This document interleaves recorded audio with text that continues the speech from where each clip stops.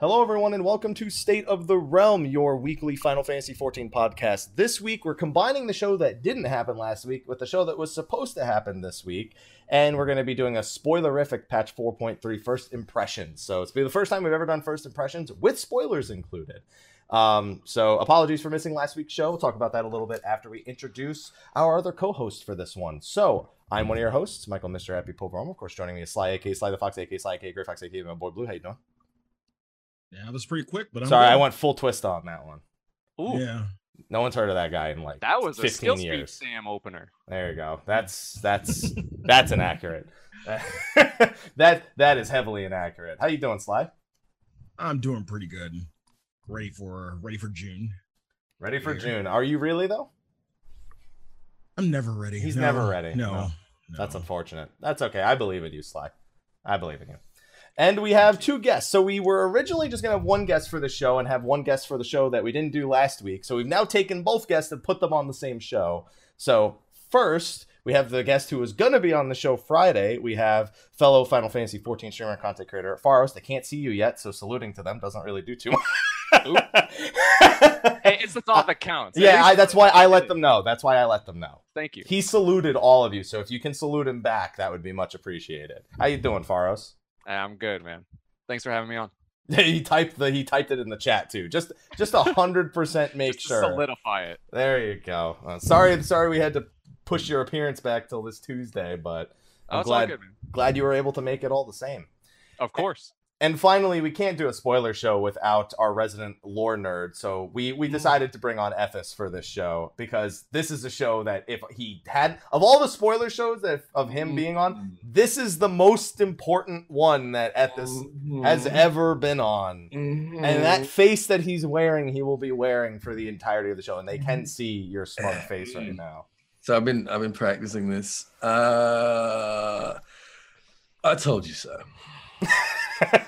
That's you practiced that? Sure. It took a lot of practice, didn't it? Sure. I feel like it's more like that was prepared about 3 years ago. Okay, I know you prepared the coffee this morning, so I can believe that more so than oh, that tastes so good. What does it taste like?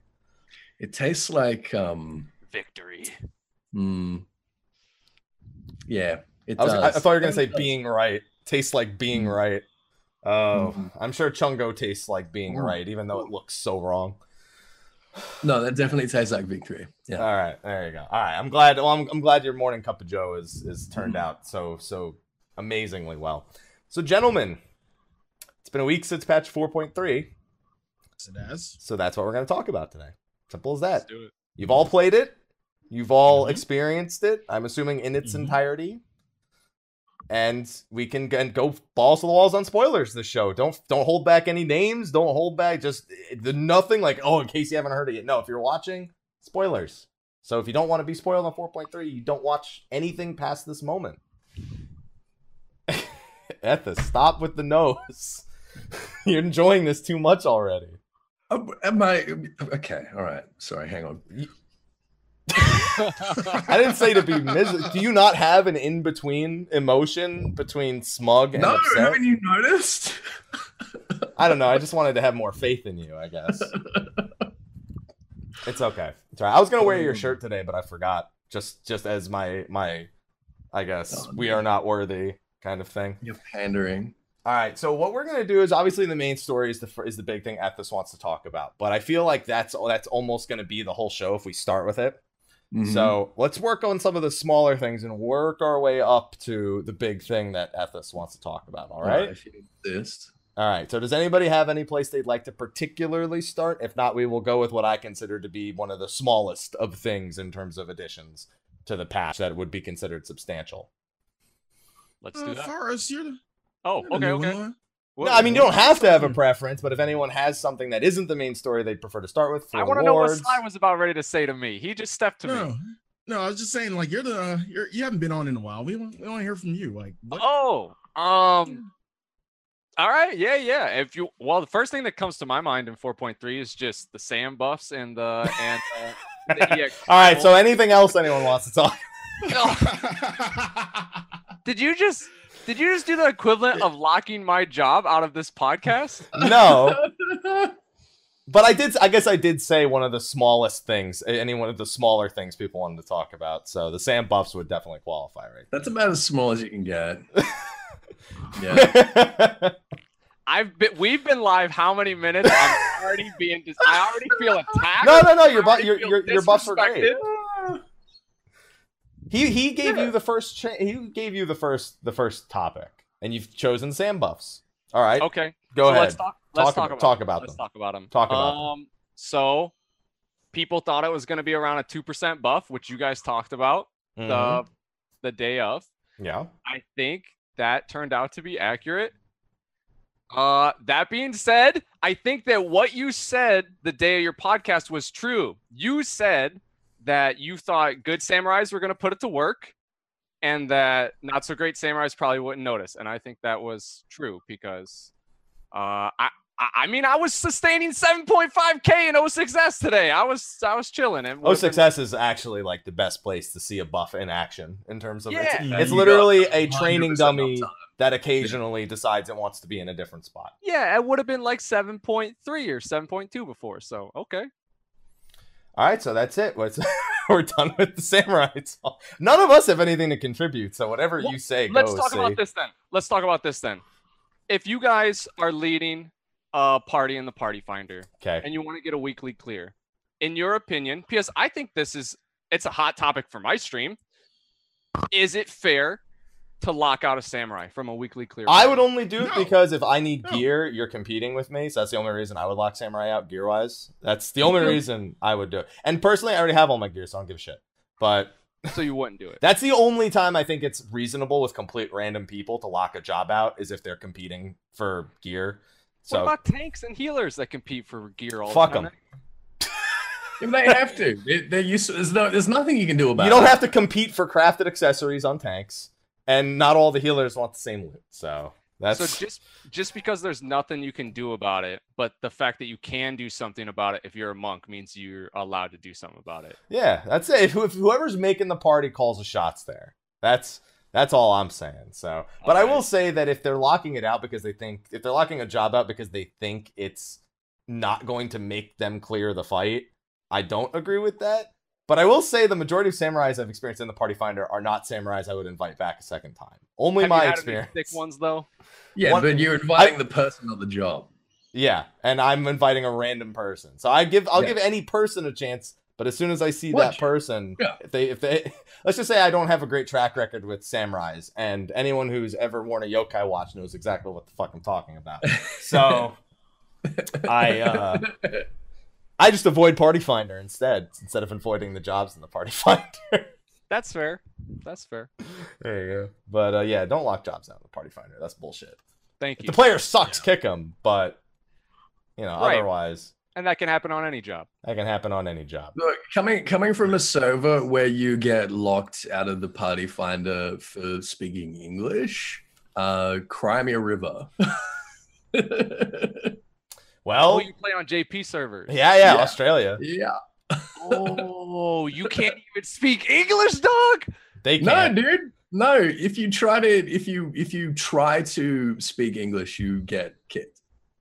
So do you Google Translate, or you just auto translate everything you want to say? You do, yeah, you do until they realize that what you tried to say has not at all. Well, you use auto translate until they figure out that you're English speaking, and then they kick you. That's sad. So, like I say, cry me a fucking river. Party Finder savage. Dang. Just say you're Ethos Asher. Just say that. Do you know who the fuck I am? Say that. Exactly that. I have several people watching me on Twitch. Several. What a great choice of words. I have several. Dozens. I like that. Literally dozens. Is this? I'm not digging any further into Not this. in the fuck. Nani. All right, that's it. Well, that all just got audio clipped for your stream, so I hope you're ready to make. Yep, there you go.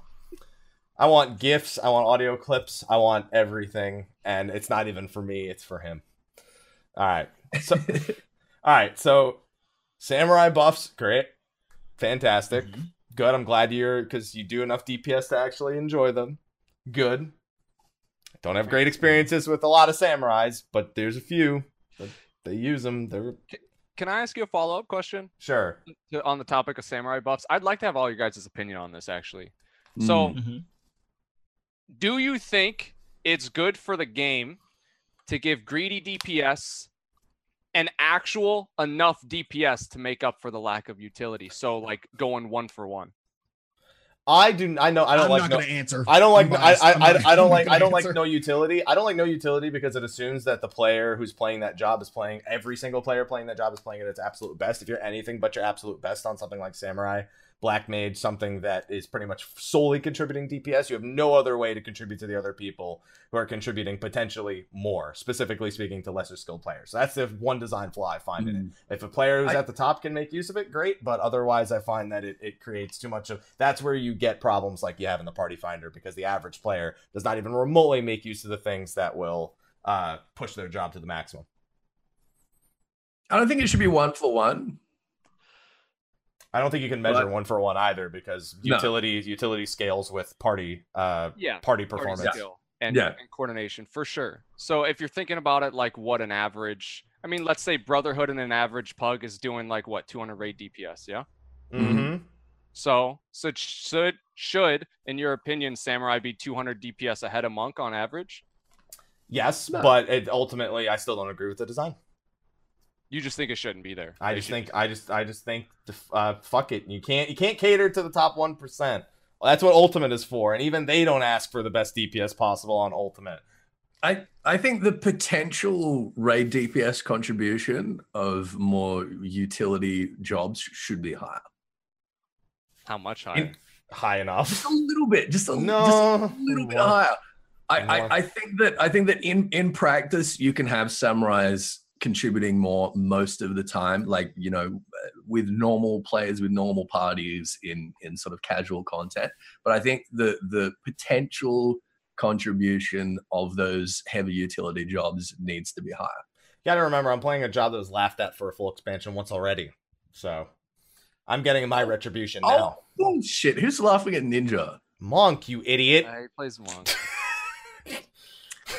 Delete Monk. Who's laughing at Monk? For all 3.x, are you shitting me? Yeah, that's true, actually. Yeah. Are you playing Ninja in 3.x? I played 3.0, I played Ninja, I was Monk the rest of it, and then I got forced on a Machinist the one time I wanted to play Monk, because everyone was memeing on Monk, so I couldn't get anything done with it. So you think they should just give Sam's utility in 5.0? Yeah, fuck it. They're going to. I guarantee you they're going to. Dude, they're going to give them... we already had this discussion 2 weeks ago. We said they're going to give them Weebhood, and it does the exact same thing as Brotherhood. I think they're going to stray away from it, man. I think they're going to keep them straight up. I hope they don't. I hope because if they do, it'll take away from their identity, and it will take away from the identity of the other melee. I'm pretty sure the identity of a samurai is just Midare, fucking 80k Midares. Yeah, so buff Midari. So just buff Midari. That sounds happening. So like no other changes. So Faros, would you be amenable to a actual rework of Samurai? Just a complete, straight from the drawing board rework? Unpopular opinion, I love Samurai how it is right now. I'm like the complete opposite of happy. I love how it is. And I think it's cool to have greedy DPS in the game too. And I think it should be how Ethis said. I think when you have to work hard to coordinate raid buffs, that's a skill that a team has to have. So I think the potential for raid buffs as far as raid DPS goes should be higher than just that greedy DPS, but just by a smidge, to the point to where you're not going to feel like you're gimping your party by bringing a samurai instead of the monk. The problem is, you're only assuming the player is playing at the absolute best, and 90% of people playing the game do not play the jobs their absolute best. Well, then nothing matters, right? So, no, he's got a point. Then nothing matters. 90% of the players, no composition means shit. So yeah, exactly. That's already the case. There you go. So it doesn't matter. Fuck it. Just play the game. How about that? It was a good discussion, I thought. There you go. All right. But anyway. So now that we've gotten the samurai discussion out of the way, is there anything else at this? Is there anything not main story you'd want to start with? Since there was a lot of story. Listen, just not main story to start. Stop giving me the look.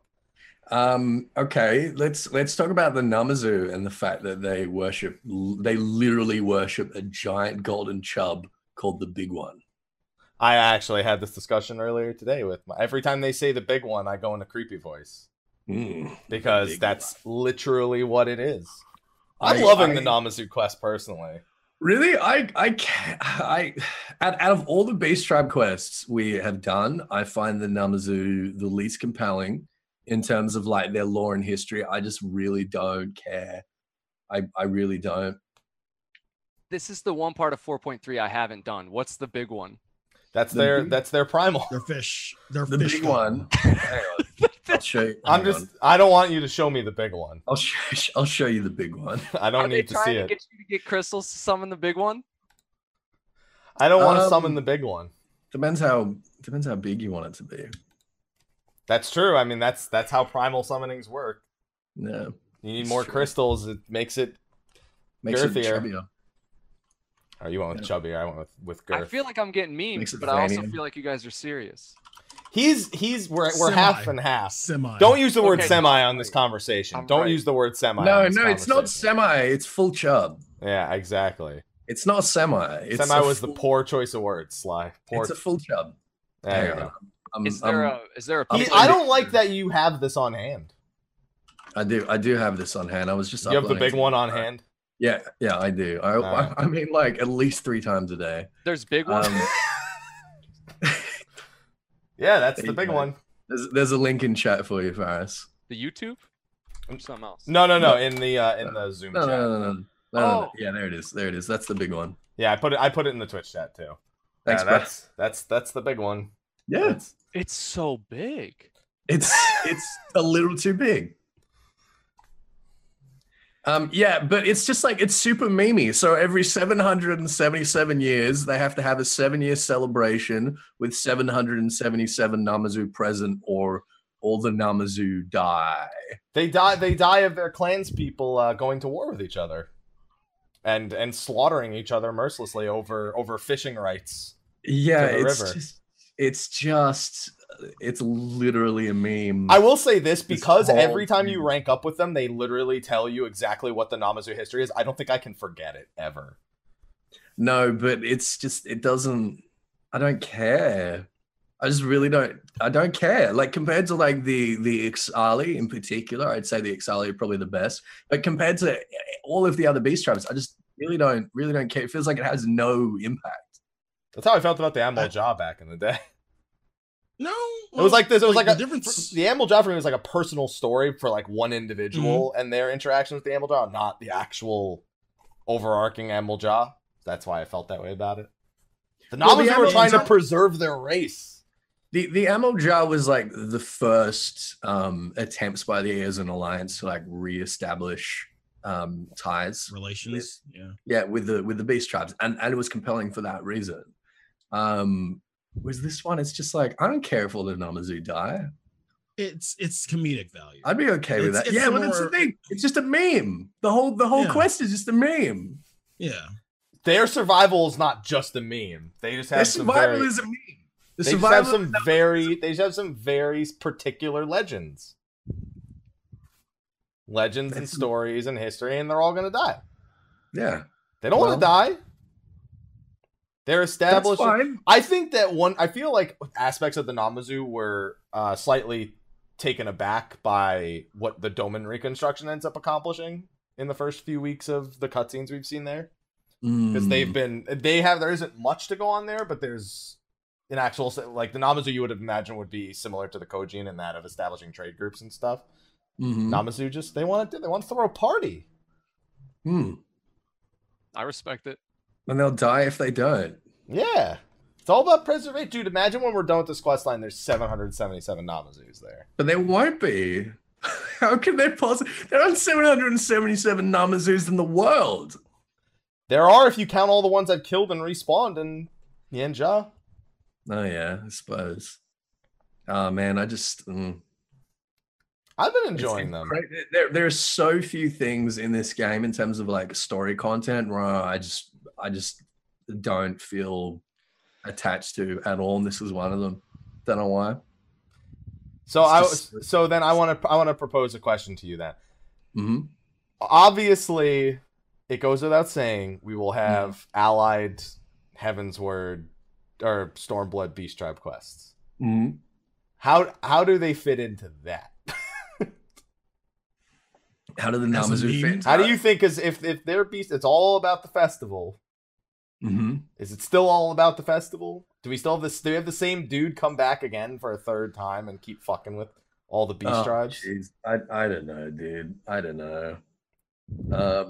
I don't know how they'd fit in. Honestly, I don't really care. He's so defeated. That's what I'm saying. Like, I never feel like this with content that we get. So I don't know what's up. Maybe I'm just. But at least old. you're getting to level your crafters. Well, I'm not. My crafters are all sub 60. Well, then fucking. I finished leveling up my fisherman. Then fucking go level that shit. Go do the Moogle ones then, so you can get them to 60. Yeah. Yeah. Sure. Yeah. Great. What about you guys? How do you feel about the Namazu? I've never done any Beast Tribe quests, really. I started the Ixal. That's it. I can't be bothered to do it, man. I raid. I do content. I PvP. Explore, level new jobs. I can't do Beast Tribe quests. No dailies, but you can level the jobs with Beast Tribe quests. Just think of all the storm sap. I don't even know what that is. It makes money. Yeah, it's the new glass. It's the new glass fiber. Okay. And that's the only real rooting interest for Namazu. Like, I don't give a fuck about the story. I just want my glass fibers and just to be done with it. I love helping my little buddies. They're my little buddy. And the mount they give me is spectacular. It's cool. It makes little squeaky noises. I saw the first one today. Apparently it has a big one on the top. It's like a shrine to the big one. Yeah, it's a shrine to the big one. That's what it is. They give you a full history about, what it is and its origins, and there's the Namazu. He travels in your bag, and then he comments about how you keep too much shit in your inventory. Mm-hmm. And then that's great. I thought you had to be a crafter to do them. That's why I never. You do. Oh, okay. No, crafter or gatherer. You can do either or. Yeah. And then these dudes think that he's one Namazu, but he's actually a different Namazu. So they apologize. They show him how to make the shrines, and then you just fly with them anyway. So the fact they're holding the shrine has no relevance because they're just hanging on for dear life. I think I'm just mad because I found out that the Namazu and I both worship the same god, and I like to take myself seriously. And they're like belittling my worship and my reverence of the big one. Yeah. That's probably it. If I had to put my finger on it. So it's just jealousy. No, it's not. It's not jealousy. It's like when someone makes political cartoons like of your religion, right? Dude, I don't have an affiliation there, and even if I did, I just like to laugh at shit. Yeah, well, that's what I'm saying. You're laughing at my big one. You just laughed at it. No, I didn't. I want to erase this conversation from existence. This is worse than the samurai conversation. Agreed. All right. So Namazu. So that's the Namazu. So there's that. Yeah. And I guess with that, we can quickly hop. Oh no, Sly, what do you want to say? No, I'm just saying this is gonna get edited out of the actual audio. I could edit it out. That would not. Yeah. You know what? I've never done it before, but I'm not opposed to it suddenly. No, leave the Sam conversation in because they actually had some weight to it. There was meaning. I mean this part right here. Yeah, not the whole show. Namazu. Yeah, just the Namazu part. I just want to wipe. How about them primals? The one.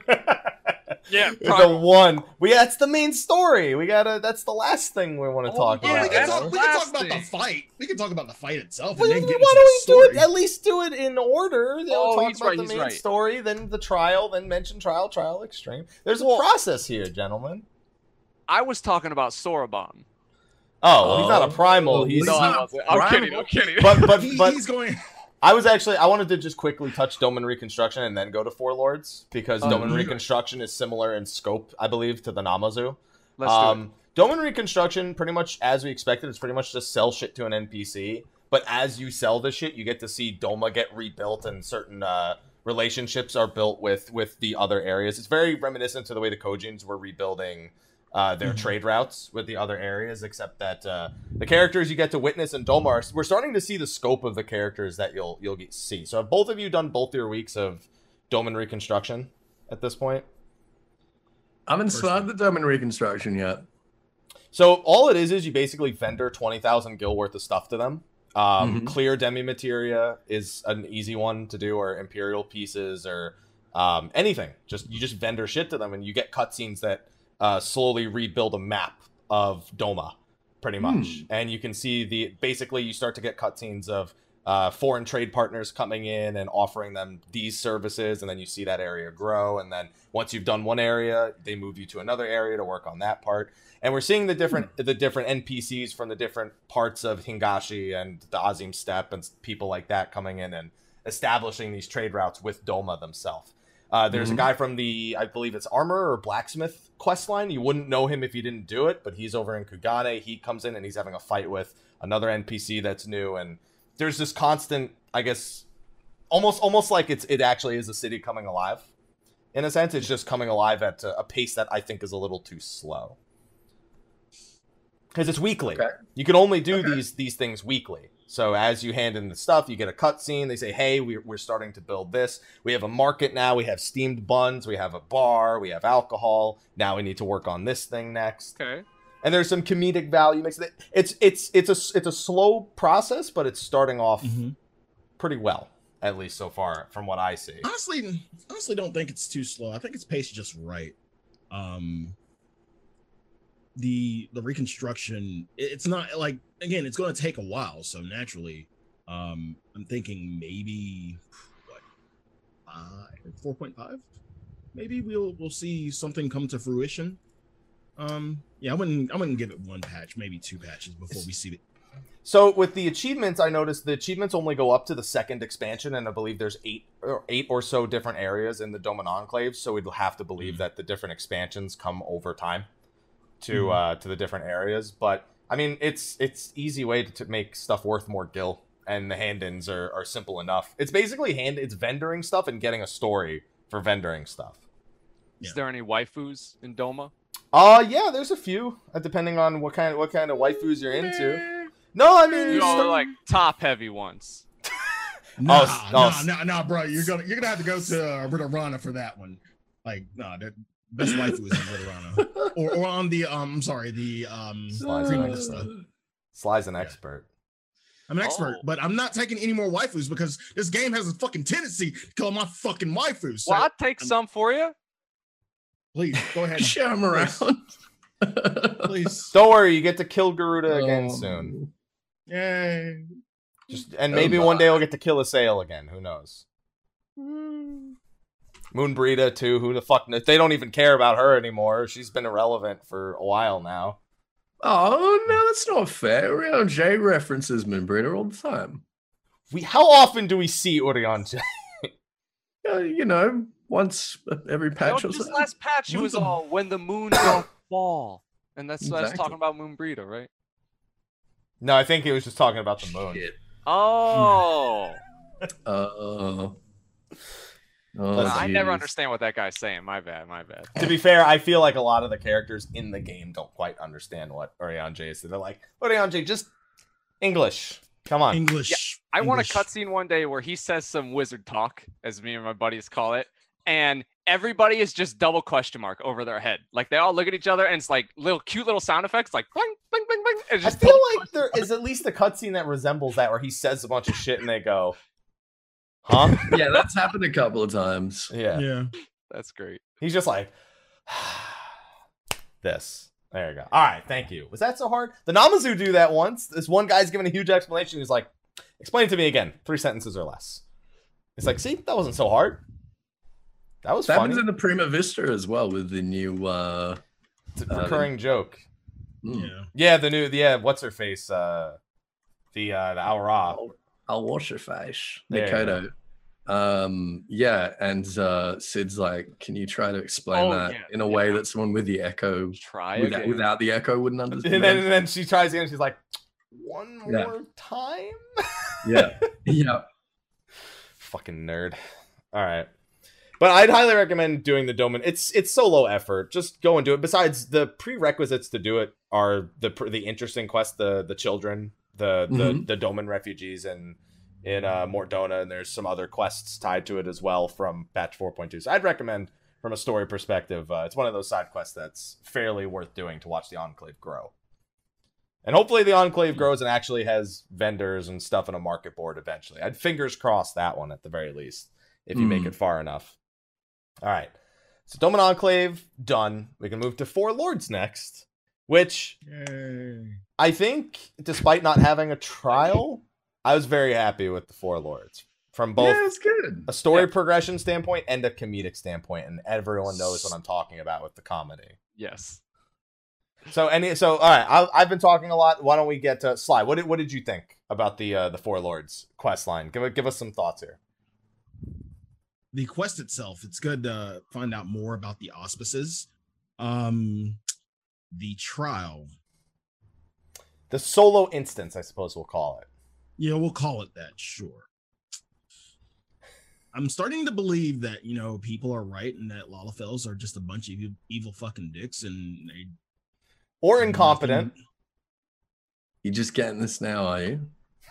Yeah, like I didn't want to believe it. I didn't want to be that guy. Lalafels are fine, but no, fuck them. Kiss my ass, call me on Christmas. I thought Tataru was evil the whole time, man. This quest... That's been a theory for a long time, that Tataru is actually evil. This quest more did the opposite for me. I was like, oh no, she's not evil. She's just a fucking idiot. So somebody in the chat brings up a really good point. The whole reason why the player can see AoE markers is supposed to be because we have the Echo, right? Yeah, it's because we got the Echo. Tataru doesn't have it. So she just runs around and hopes she doesn't get hit by shit. No, she runs to you. Well, she's scared. All right, so let's start from the top with the Four Lords. So the whole point of the Four Lords storyline is we're not yet ready for Seiryu and Suzaku. It's not time for that yet. But he wants to turn Soroban into, or at least grant him access to the powers of an auspice. He's been training since the start of the quest line in 4.2, so a patch now. And he wants to accelerate the process by using geomancy, of all things. Specifically a box located in the Swallow's Compass that when you breathe in the smoke inside, it will rapidly age you. So he wants to age Soroban to 1,000 years, or in that range, and have him become an auspice for a short time to understand the power and to gauge his actual sense of power. It's I didn't think they were going to go that in depth as to why Soroban in the trailers had accessed his Aramitama, but it was quite elaborate from Genbu. He's quite the storyteller with this one. Yeah, they had a reason for everything we were doing. It felt legitimate. I was drawn into the storyline. I thought it was really good, right up there with the MSQ. Not as good as that, but right alongside it. I felt like it felt right in place. Well, I feel like as a side story quest, it's developing in such a way that I enjoy following it to the same degree I enjoy following the MSQ. So I'll give you that at the very least. Ethis? Yeah. What I found interesting here was the fact that we've already established that auspices are basically animals. They get to a point where they're 1,000 years old. They start to, become divine. They have, they're basically exposed to this crystal of light, and it gives them these superpowers or whatever. Soroban is not an animal. Soroban's a person. Like categorically, he's a spoken, so he's the same as like an Elizon or a Hyo. I just think it's interesting that either the Kojin are like not spoken and they're actually animals, or else people can become auspices as well. Yeah. Which is really strange. Well, I suppose if an auspice is granted power by being in proximity to a crystal of light, then it stands to reason that other beings could probably do the same. No, they have to count as animals though, because he was saying that the box would have killed Tataru. Well, I think it's because she doesn't have the like latent capacity that that Soroban does. Yeah, and another big thing is the life expectancy of a spoken of a normal of the enlightened spoken, I guess, of the enlightened. Oh, you know, races. that's probably it. It's probably the fact that Kojin just lived for a lot. Very long time. Yeah, I was gonna say that even real turtles live a long time, so that makes sense. Mm-hmm. Yeah. Mm-hmm. Yeah, regular turtles live But to they're be not like real what? turtles. It's not even a real shell. It's a backpack thing. They're turtles. Wait, it's not a real shell. No, it's not a real shell. I mean, it is a real shell. It's a real shell, but it's not. They're not born with it. It's not attached to them. It's not attached to them. No. I got debated. No. I thought they were real. No. Then they've served their purpose. Isn't there NPCs in Turtle Town, the underwater one, where they're they're polishing a shell. They're polishing the shell. Yeah. They're like, this was this homie's shell. We hang it to. He wore it. It'd be like, I have this Steel Series backpack. It'd be like if something happened to me, if you were just sitting in a corner. So if Mike died, then his spirit would obviously inhabit his Steel Series backpack, and then we'd want to keep it all like nice and clean and polished. No, we wouldn't. No, we wouldn't. Just pour my ashes in there. If his spirit is possessing it, then of course we'd want to keep it nice and tidy, right? I got you baited. That's what's going on with that. Yeah. But either way, they're turtle people. Like, shells being theirs or not, they're still turtle people. Yeah, they're people. Turtle people. Yeah, They're still people. classified as spoken, right? Yeah. Yeah. They're classified as spoken. So, but they live to be old as fuck. They can live to be over 1,000 years. Yeah. Right. So I think that's interesting, is that we've established that the Arima chimichanga is something that's no one. No takers? Chimichanga. That's for Lakshmi. That's for Okay. Lakshmi. Lakshmi's the chimichanga primal. So we've established that it's not something that's unique to non-spoken creatures. That the spoken habit as well, and that makes me think that it's probably the same thing as the inner beast, as the darkness, as all those other like metonyms that we use for this sort of power that we have within us that sort of grows out of control and kind of takes over our you sort of see red, and that sort of typical metonym, right, that we have with the Warriors and the Dark Knights. It's the same sort of thing. Yeah, because the Warriors and the Dark Knights it's already two sides to the same coin. So this is just a third So side. this is another like Far Eastern way of describing the inner beast, effectively. Yeah, Which is cool. And it specifically It's cool references in beings that can survive a certain length of time and obtain a certain and have this latent power as is described. It's less of I forget the way that the inner beast is technically achieved, in terms of within the lifespan of the warrior themselves, since they don't live to be way old. But yeah, it is essentially the same thing, and I think that's kind of the glue that's holding together this entire thing. The whole idea is that we're trapping this. We have this being trapped whose Arimatama completely took over, and he was a massive threat. And the Arimatama is the constant recurring theme of the auspices and their greatest fear. So to see it manifest in another being is, I guess, kind of solidifies the importance of keeping it under check, of like what it actually does to the beings themselves and the destructive impact that it has. So I think that's what's keeping me interested in the Four Lord story, is actually getting to see this threat that isn't just a generic primal threat kind of surface and become more prevalent. If Curious Gorge has access to the inner beast, it's not that special. Shots fired, man. I love Curious Gorge. I do too. He's a good bloke. Yeah, he's cool. And he fell in love finally. I'm so proud of him. Little Alrod girl. Yeah, there you go. She's got the inner beast, so she'll be all right. She will soon. If not, she will soon. Just can't get away from it, can we? Huh? Shit. Oh my. No. Oh my, is indeed. Oh my. There you go. All right. Whoa, hey, plot twist before we move on. You think Tenzin could have the Arimatama and live a super long time too? Well, no, so he gave his life specifically to trap Koryu. Wait, did we already know that? Yeah, we knew that Tenzin's already. dead. Yes. Yeah, we knew that. Yeah, Tenzin's dead as dicks. For sure dead. For sure dead. Yeah. I mean, Not to be like sure, Guy- like, if it didn't happen on screen, it didn't happen, right, Ethos? No, he's dead. Fuck you. Look, okay, so the Tenzin thing, that was like over 1,000 years ago. Yeah. Okay. And he is not in theory, he's not, you know, an auspice. He's not capable of becoming an auspice. He's the one who made auspices possible, or at least created the auspices in a sense from his sheer presence. Look, or at least the Four Lords, more specifically. His crystal of light is interred in that sanctum. That's why they all live in that sanctum together, because Tenzin's crystal of light is there and they hang out around it and sort of mooch off it. Tenzin's not going to give up his fucking crystal of light if he's not dead as dicks. I'm just saying. Like, if someone came up to you as the Warrior of Light and was like, yo, I need your echo, I need your crystals of light, like, come on, hand them over. I'd be like, over my dead fucking body, let's go. Yeah. Okay. Over my dead body. Well, that's exactly what happened. Yeah, he's I wouldn't be surprised if in some way in the story later, the fact that his crystal of light is there, there's a high chance that any amount of his anima or his ether could manifest in some way. But if it is happening, that's the crystal of light's last go. Like, that's the crystal of light going, bottom line. Like, it will be gone after that. So that wouldn't surprise me. But him being alive, no. He's dead as dick. Sorry, not he died before the samurai buffs. So he's gone. He didn't get to live to see Didn't even get his 2%, man. Didn't even get his 2%. Tenzin didn't even get his 2%. Unfortunate. That's the real tragedy here. It is really a tragedy. He would have put it to work. Yeah, maybe he wouldn't have died.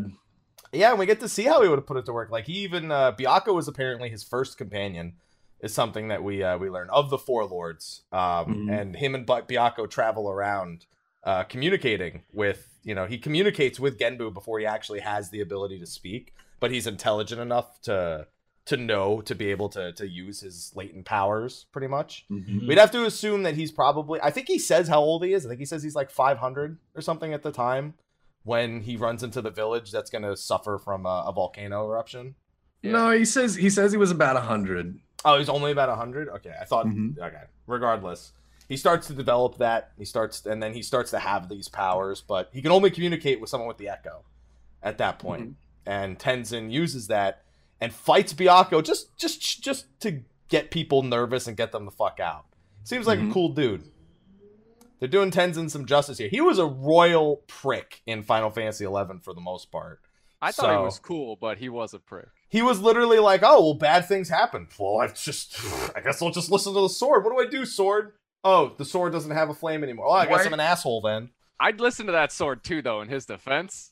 I misspoke. He starts to have his visions when he's 100, and he goes through like at least a couple of centuries of not being able to do anything before he meets with Tenzin.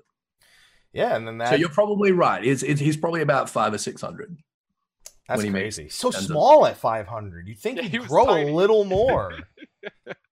No, but the other auspices have been around for far longer. Yeah, he's the same size now. Exactly. Yeah. Why doesn't he just grow? He can when he wants to be fair, but exactly. You know. But I don't think that's his natural form. Then again, Byakko's natural form makes a little bit more sense. He's a big ass tiger. He just it's so menacing compared to the rest of them. Like, he looks like a Four Lord. Genbu is like, that's it? What? That's it? Fucking turtle. What do you want? He's a turtle. He's not like a sea turtle or anything. He's just a regular turtle. He wants him to be in his big Genbu form. Yeah, he just should always be in his. He should just always be Gen Daddy or Genbuff. Genbig. Gainsboo. There you go, Gainsboo. Gainsboo. That was the name we had for him when we saw Byakko and we saw how buff he was. It's like, just Buff Byakko, Gainsboo. Yeah. All the good ones. Good. All right, so how are we? I want to get predictions. There's nothing to tell us which one it'll be, so consider this completely blind. Suzaku or Seiryu or both for 4.4. Seiryu. It's not going to be both. I can guarantee you it's not going to be both. Faraz? I don't know. Man, I barely remember those. Seiryu's the bird. It's the rock. Seiryu's the dragon. Seiryu's a serpent. Seiryu's a dragon. Yeah. And Suzaku's the firebird, yeah. I think we're getting the bird next. Yeah, I reckon bird. Burb? I'm still holding out for the 2-for-1. Okay. I'm still holding out because we need to fight Koryu, and if we're only going to 3.5, then we need 4.5. I don't know why this expansion. No, I've done that so much this expansion. It never happened to me in Heaven's Word, but in Stormblood, I keep saying shit like 3.5, 3. I don't know why. Yeah. Are we really only going to we can't count to 4? We don't know that we're only going to 4.5. Right, we don't know that. That's the thing. It's like if we are, then you got to do a double. There's also the possibility. There is also the possibility for a dungeon boss, but I feel like with the way they're building up Seiryu and Suzaku, that would be pretty underwhelming at that point. Yeah, but we also we do have to face a possibility that we get a 4.6 and 4.7. It'd be cool. I mean, I already like that the Four Lords aren't technically primals. That shook things up a little bit. So fighting two at once would be pretty bad. It's like, wow, after the way I saw you handle Soroban, I think you can do both at once. Warrior of Light would be like, that would be pretty interesting. Yeah, Warrior of Light would just be like, what? Wait, what? I don't. What, mate? Will Byakko help? No. Come on, bro. No. He's okay. See you. No, just. Yeah, so that's the one that I think we brought this up last time, is if they're going counterclockwise from the, because each of them have a direction affiliated. Genbu's the north, Byakko's the west, Suzaku's the south. If they're just going around in a circle, then that would lead to Suzaku next. But who knows? They don't have, then who knows if there's actually a rhyme or reason to it. It's a 50-50 chance of being between the two if it's only one. Yeah. And seeing that we're talking about the Four Lords, we never really talked about the Swallow's Compass, the new dungeon. What did y'all think of it? That is a great dungeon. Great. It's a great dungeon. It's really fun. I love it. I love the music. I thought that was fantastic. I like the last boss. I had a blast. I just ran it again today. I've run it quite a few times. Not even for tomes. Like, I'm doing desynthesis in there, and some other people have wanted glamour. On top of that, I was still doing ultimate coil a little bit over the past few weeks, so the 345 gear in there was the perfect item level for ultimate coil.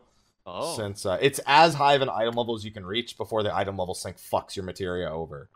Yeah, so, some of it's best in slot, eh? Yeah, so a lot of it's best in slot for unending coil specifically. Not worthless for Uwu next week, but good for the old stuff. And I don't know, this kind of throws a whole loop, a whole wrench in the what's the phrase? A wrench in the throws a wrench in the. I don't remember the phrase. It's been a while. In the works. It throws a wrench in the works. There you go. Of what people could perceive geomancy is in Final Fantasy 14. Up to this point, the Astro quest line just kind of leads you to believe it's an Eastern version of Conjury. Not even astrology, Conjury. It's in the Astro quest line, but it's Conjury. And this kind of, well, it's Conjury. It's described as analogous to Conjury insofar as you are drawing ambient ether from the earth. Yeah. And it's described as analogous to Astro insofar as the Earth is a star, and rather than drawing power from other stars like Astro, we're drawing power from our own star. That's what geomancy is about. And this is consistent with it, but it gives, it shows that it presents in different ways to either Conjury or astrology as we use it. But it shows sort of a different side to it. It no longer just appears to be just those two things. It kind of takes it finally takes its own form in patch 4.3, something that feels very distinct and separate from the other practices. So that, of course, that leads to discussions about new jobs in 5.0. About I've heard a lot of people saying, oh, well, it's self-evident now, like Geomancer confirmed for 5.0. I'm saying, well, I don't know. Like we've had so many other job mentions. We've had, Puppet Master exists in the game's lore. There's there are a couple of name drops. This is just this patch of Arithmetician, of all the Final Fantasy Tactics jobs and the Tactics jobs what was the other one? The Spear Tank. Chad will help you in a second. Templar. That's right. Yeah, Templar. So Dramaturgist. If Dramaturgist is a combat job, I will laugh my ass off. That'd be amazing. That'd be hilarious. So Geomancer might be like more well realized than some of the other ones, but I don't want people to think that it's like it's self-evident that it's going to be in the next expansion. Still holding on for time over what people have been. Stop! Begging. There's no time. Astro is a time mage. No. Well, Astro uses time magic, kind of a little bit, but it's not time mage. Yeah, it's fucking time mage. No, it's not. It's not. our time mage. Yeah, probably. Probably it is probably our time mage, but there does exist in the lore like a full-fledged time mage. Look, I still think, and I still hope that what we're going to be getting next expansion will be Blue Mage and Dancer, because that's what people want. But we do have to entertain the possibility that they're developing Geomancer. I think we're getting a Gunblade class before we get anything else. That'll be Machinist. No, dude, they can't do that after all this. They can and they will. No, we're gonna see a Gunblade class, man. Every Empire troop we see has a specific Gunblade. There's specific animations. Yeah. And there's a job whose whole identity is about using Magitech and, like, you know, developing stuff created by the Garlands and sort of adapting it for our own use. And it's Machinist. He really doesn't want you to have a good time for No, it's already covered. It's Machinist. The problem is Give him a couple of melee abilities. The problem is I see his point of view when he throws it down like that, but it's kind of hard not to. We've seen too many for it to be Machinist. We're gonna go wherever we're gonna go in 5.0, and you know Machinist literally has gunblades. There's so many like Machinist main hand glamours that are gunblades. Really? Yeah. It's like half a dozen of them. Shit. Damn. They don't use them like gunblades, though. No, they don't. But they are guns with blades on them. It would be pretty hype if they got some new skills in 5.0, like gunblade skills. That's what I'm saying. So if we can just take a tangent for like 2 minutes. Okay. Machinist moving into Ilzabad would be all about like, all right, we're going to meet some Garlands, we're going to learn more about Magitech, and we're going to like take what we learn and sort of put that into the job, because Machinist is this new job that we're sort of making up as we go along, basically, in terms of lore. So we're going to pick up new skills and we're going to integrate them into the job, and the job's going to see changes sort of based on that, and it's going to. All right, well, that's your prediction. You're locking it in. I like that. Fine. So Galbadian 5.0? Galbadia. Shut your mouth. All right. I mean, don't get me wrong. I guarantee you it exists in Ilsabard, but I'm just saying you shut your mouth. All right. I mean, we're entertaining the thought, so you might as well put 2 and 2 together, sure. We were entertaining the thought of Geomancy. This took a whole nother turn. It's like they even had bells, which was the predicted weapon for Geomancy. That's their go-to weapon, is bells. Seems that way. Yeah. Although that makes sense given that Ganon, the first Geomancer and the first king of Doma, made bells for the Namazu, right? That's already like a salient thing. Yeah. I just think Geomancy's been pretty well woven, like into all the different parts. We haven't seen it much till this patch, but the more they mention Geomancy, the more like integral it seems to kind of the development of the area. Whereas before it was just this thing was mentioned by name and used for a few Astro quests. So I hope they continue. I can't wait to read more about it in the next Eorzean Encyclopedia, which they'll do one day maybe. Please. Well, it wouldn't be an Eorzean Encyclopedia, would it? Yeah, would they rename it? They rename it to the Encyclopedia Othard. Encyclopedia Othardia. You know, I wonder if that would make it easier for them to... I mean, the Eorzean Encyclopedia already has information on the other parts of the world. Only a little bit. Only a little bit, yeah. There you go. And that's the point of the Encyclopedia Eorzea is that it's written by Eorzeans. If we got an Othardian encyclopedia, so then do a Hydaelyn encyclopedia where it's written by Hydaelyn. It's written by Minfilia. Oh my god, could you? Oh no, that would be infuriating. Could you imagine reading a whole book from the perspective of Minfilia? There'd be a lot of Link Pearl references in there. I love Minfilia, but that would be really tedious. I'd have to go back to the Waking Sands every time I want to read it, so probably wouldn't be that great. That's another character I haven't seen in a while. We'll see her eventually again. Yeah, we will. They really wanted to get rid of her. They were like, oh, everyone hates her. Just send her off. All right. So we have Swallow's Compass. We have Four Lords. The next would be the 24-man on the list. And I see why they hyped it up. Because outside of one incredibly stupid fucking quest that has some comedic value and is a teaser or is an Easter egg towards a certain somebody on the development team, most likely, I was impressed for the most part, other than this one sidetrack quest to delay me unlocking the 24-man. I didn't mind it. We got to spend time with Shamani Lamani. We got to learn a little bit more about Evilisian lore. I thought it was all right. I also got to relive level 29 to 32 main story quests for the first time in 4 years. Yeah, it wasn't quite that long, was it? No, but it was very much the exact same back and forth that I was used to all those years ago. That's true. Yeah. So how did we feel? Let's get overalls before we kind of go down the path here and kind of figure out what exactly happened. Slide, what was your thoughts? Overall story? Yeah. Impressed. Highly impressed. Makes me question if tactics is kind of retconned into 14. Sort of. We already know this Ivalice is not the Ivalice. This is 14's version of Ivalice.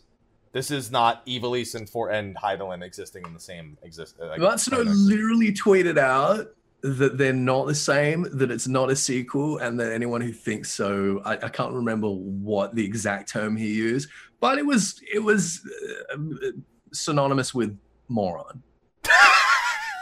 But they are interlinking them, though. They are. Yeah, they're referenced. No, they're but what we not the saw same in timeline. Well, It's not the same timeline. Okay, let me just say this. According to history, Wrestler and Ash are brother and sister, so that fucking ruins everything in Final Fantasy 12. Yeah. So also, there's no way that could have happened. Final Fantasy 12 comes before Tactics. Tactics is set a long time after Final Fantasy 12. And yet all of the ruins of the Tactics cities are buried beneath the Final Fantasy 12 ones. They're literally flipped. Yeah. Okay, so all that aside, you don't think that was Ramza's spirit in the crystal at the end? That when he touched but it was 14's Ramza's. It was 14's Ramza. Yeah, it was the original. What the legend says. That's OG Ramza in Ramza. We'll definitely get to talking about that later. Yeah. But, this is not that Ivalice. This is Matsuno's original Evilisian creation for Hydaelyn. Yeah, Matsuno and Yoshida have both had to say that so many times. It's not the same fucking Ivalice. It's not a sequel. You know what set this off, though, Ethis? The first time someone asked, they said, we'll allow you to interpret it however you... And that was so dumb, because it's like, well, what do you think? What are you saying then? So there was a 14 Ramza that had his own story and his own world, and that happened. Yeah, and it's completely unrelated to Tactics. It's completely unrelated. But they are really tiptoeing over this line. That happened. Yeah. Okay. It's like how Costa del Sol exists over in La Noscea, but that's not. It's the same way that we have Bahamut and Ifrit and Shiva, and you know what? They're completely different from the ones in the other Final Fantasy games. Rams is very specific, though. He's a man. Rams is very specific, but you know, Bahamut's very specific. Bahamut was the Dragon King from Final Fantasy 1 who granted you your advanced jobs. You didn't even Crystal Tower, exactly. Crystal Tower, like that's pretty fucking specific. Like it's what this game does. It's like literally everything else in this game. Right, but what my whole thing was, I was saying that Ramza at the end of the quest line looked and talked a lot like Ramza. Well, that's because that's the Ramza legend. That's because that's because our Ramza's a prick. It's almost like Final Fantasy 14's Ramza is based on. Yeah, it's a reference. That's all it is. It's just a reference. So they're not. You don't think they're linking? They're not linked in any way, and it's been stated by Matsuno that they're not. It's been stated, but they're really tiptoeing this line. Like they are. There's no tiptoeing it. They straight up said the line doesn't. The line exists. There's no tiptoeing it. I There's think one it's on the multiverse theory stuff where there's all these different well, going on at the same don't time. you get me Maybe started. somehow they Don't. cross and interlink. Don't That's you what get I got me from it. fucking started on the Final Fantasy multiverse theory. That's the impression they give you. No, we're not. No, I'm not going down that road today because I can ramble about this for an hour and nobody wants to see that. Me and you will talk I after. think they do. All right, good. I think they do. Go. No. Go ahead. Go ahead. Oh, you said the M word. No, I'm not gonna do it. Don't make me do it, Slime. Is there an infinite number bad of idea. universes simultaneously existing? Mm-mm. It's like a rug. Mm-mm. Hell yeah, and we're I don't all even- I don't even interlinked a watch little bit by Doctor these Who, things and I called still know that. crystals. Mm-mm. There you go. Come on. That's the Ramza I knew, dude. I could see it in his eye.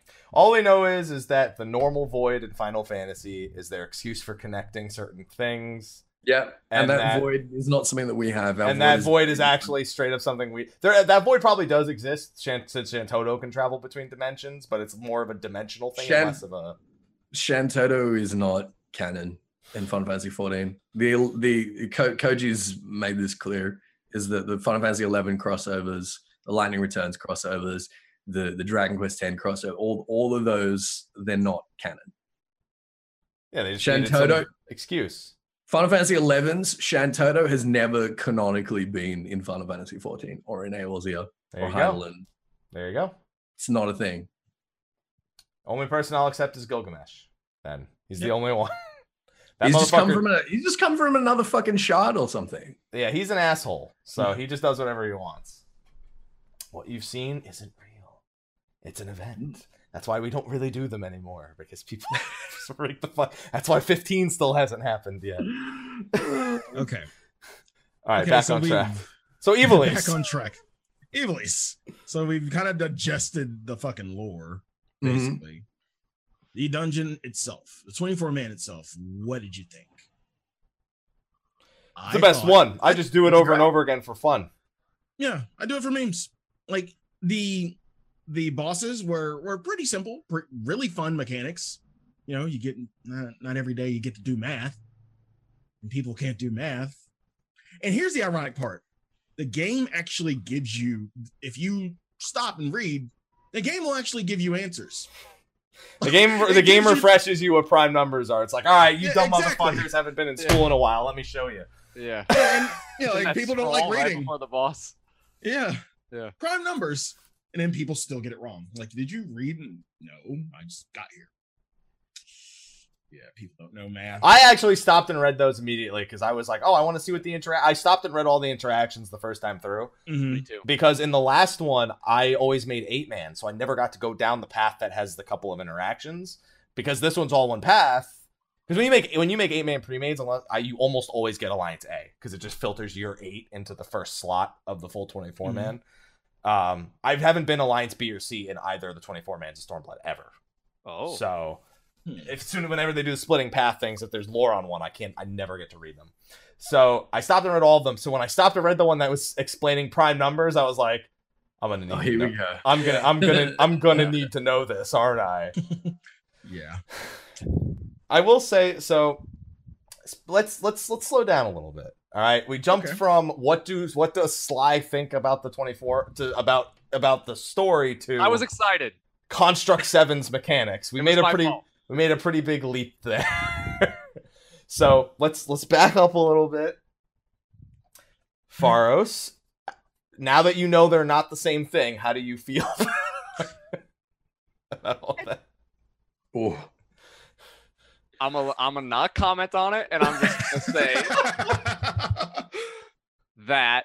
Are you asking me about the story again, or are you asking me about the raid? I ask you how you The feel rain. about the story, about Oh, the okay. telling, about how it's unfolded thus far. You know, does it interest you? Is it something you look forward to exploring more of? I got my own theories of what's going on.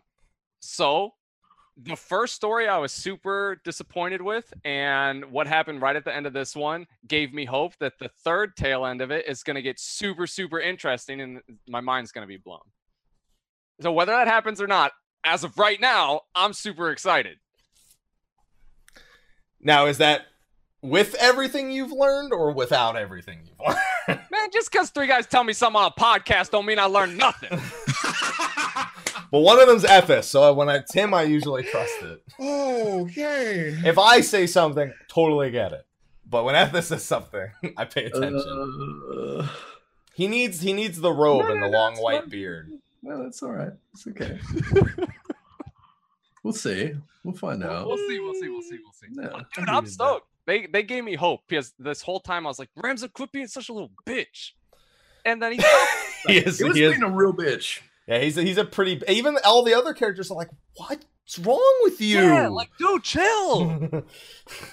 His dad is like, why do I have this shitty son? Yeah. Why? And I like how Ramza even looks at his dad sometimes, like, right, dad? And he's like, no, bitch. Like I taught you better than this. His dad, he's like, okay. All right. There you go. I'm stoked. All right. Ethis. Story thoughts. I'm excited. It was good. I like that it's filled in a lot of Garland lore for us. So the Ivalicean legends exists in the culture of Garlemald, which is, you know, a culture that currently exists to the far, far north of Ilsabard, like so far away from where Ivalice is geographically. And Ramza has this theory, basically, that survivors of Ivalice founded Galg, and then survivors of Galg ended up becoming the Garlands, basically, which I think is a pretty compelling theory. So it means that the lighthouse was built by Garlemald's progenitors, and you can kind of see that a little bit when you see all the clockwork, you see all of the you know, like Construct 7, for instance, looks like a more I guess like less sophisticated like Iron Giant or whatever. Yeah. So I found that pretty compelling, and I really did like the way that they're sort of tying in, I guess, like the classical points about Ivalice, the sort of main sort of dot points about Ivalice as it exists in Tactics and 12, and really kind of embedding it and tying it in with 14's lore. I really appreciate it, because I was so worried, obviously, way back when they announced this, that it was going to feel kind of, you know, taped on or contrived, and they've been putting a lot of work into making it feel seamless. More importantly, it's not Allagan. No, it's an advanced civilized race that is not Allagan from a time lost. They said 1,000 years ago they think Ivalice is when it existed. Is that the time frame? Ravenasta, so Dalmasca was 1,000 years old. Okay. So Ivalice probably would have been founded 2, maybe 3,000 years ago. Sometime after the fall of the Allagans, pretty much. It's still possible there's ties there between Garlemald and Allag to some degree, but totally. Yeah. I mean, the thing is, Allag conquered the whole world, so everything that came after Allag was survivors from Allag, right? Mm-hmm. So that's sort of a moot point. But yes, I do like that we're building, you know, a sort of backstory and some history that is not like necessarily tied to Allag, because we've been seeing Allag, you know, everywhere for the last like 4 years, basically. All the years. Well, for the last like 8 years, you know, if we go back to 1.0, we didn't have too much Allagan. Like most of the Allagan stuff was unearthed during the Calamity, but like it was there before, but it was far less pronounced as after. Yeah. Totally. Yeah. So I like that this is sort of filling in the gaps for us a little bit. I like that it's giving us, you know, it's fitting in Gabranth being the legatus of the 4th Legion, having conquered Dalmasca 30 years ago, and then Livia showing up. We know that there are a lot of like rebellions in Dalmasca over the last couple of decades, and that was where Livia sort of earned her stripes, was the 14th Legion being deployed there, presumably not long before 1.0. So I just really like they're filling in a lot of little gaps here and there, which was really nice. It doesn't feel like some of the events we mentioned prior. In other words, like the Shantoto and Lightning and stuff like that, where it's literally tacked on and not meant to be taken seriously in the scope of our world. This is meant to be 100% integrated and 100% tied to the history of the world. So then we did also have the, I suppose we have to come to this sooner or later, the name drop of the Seek, the Banga, and the Vieira. Yes. All living in Dalmasca. And again, so many people are like, oh my God, we're going to have playable Vieira. It's like, why not playable Banga? Why not playable Seek? Why do we want them as much?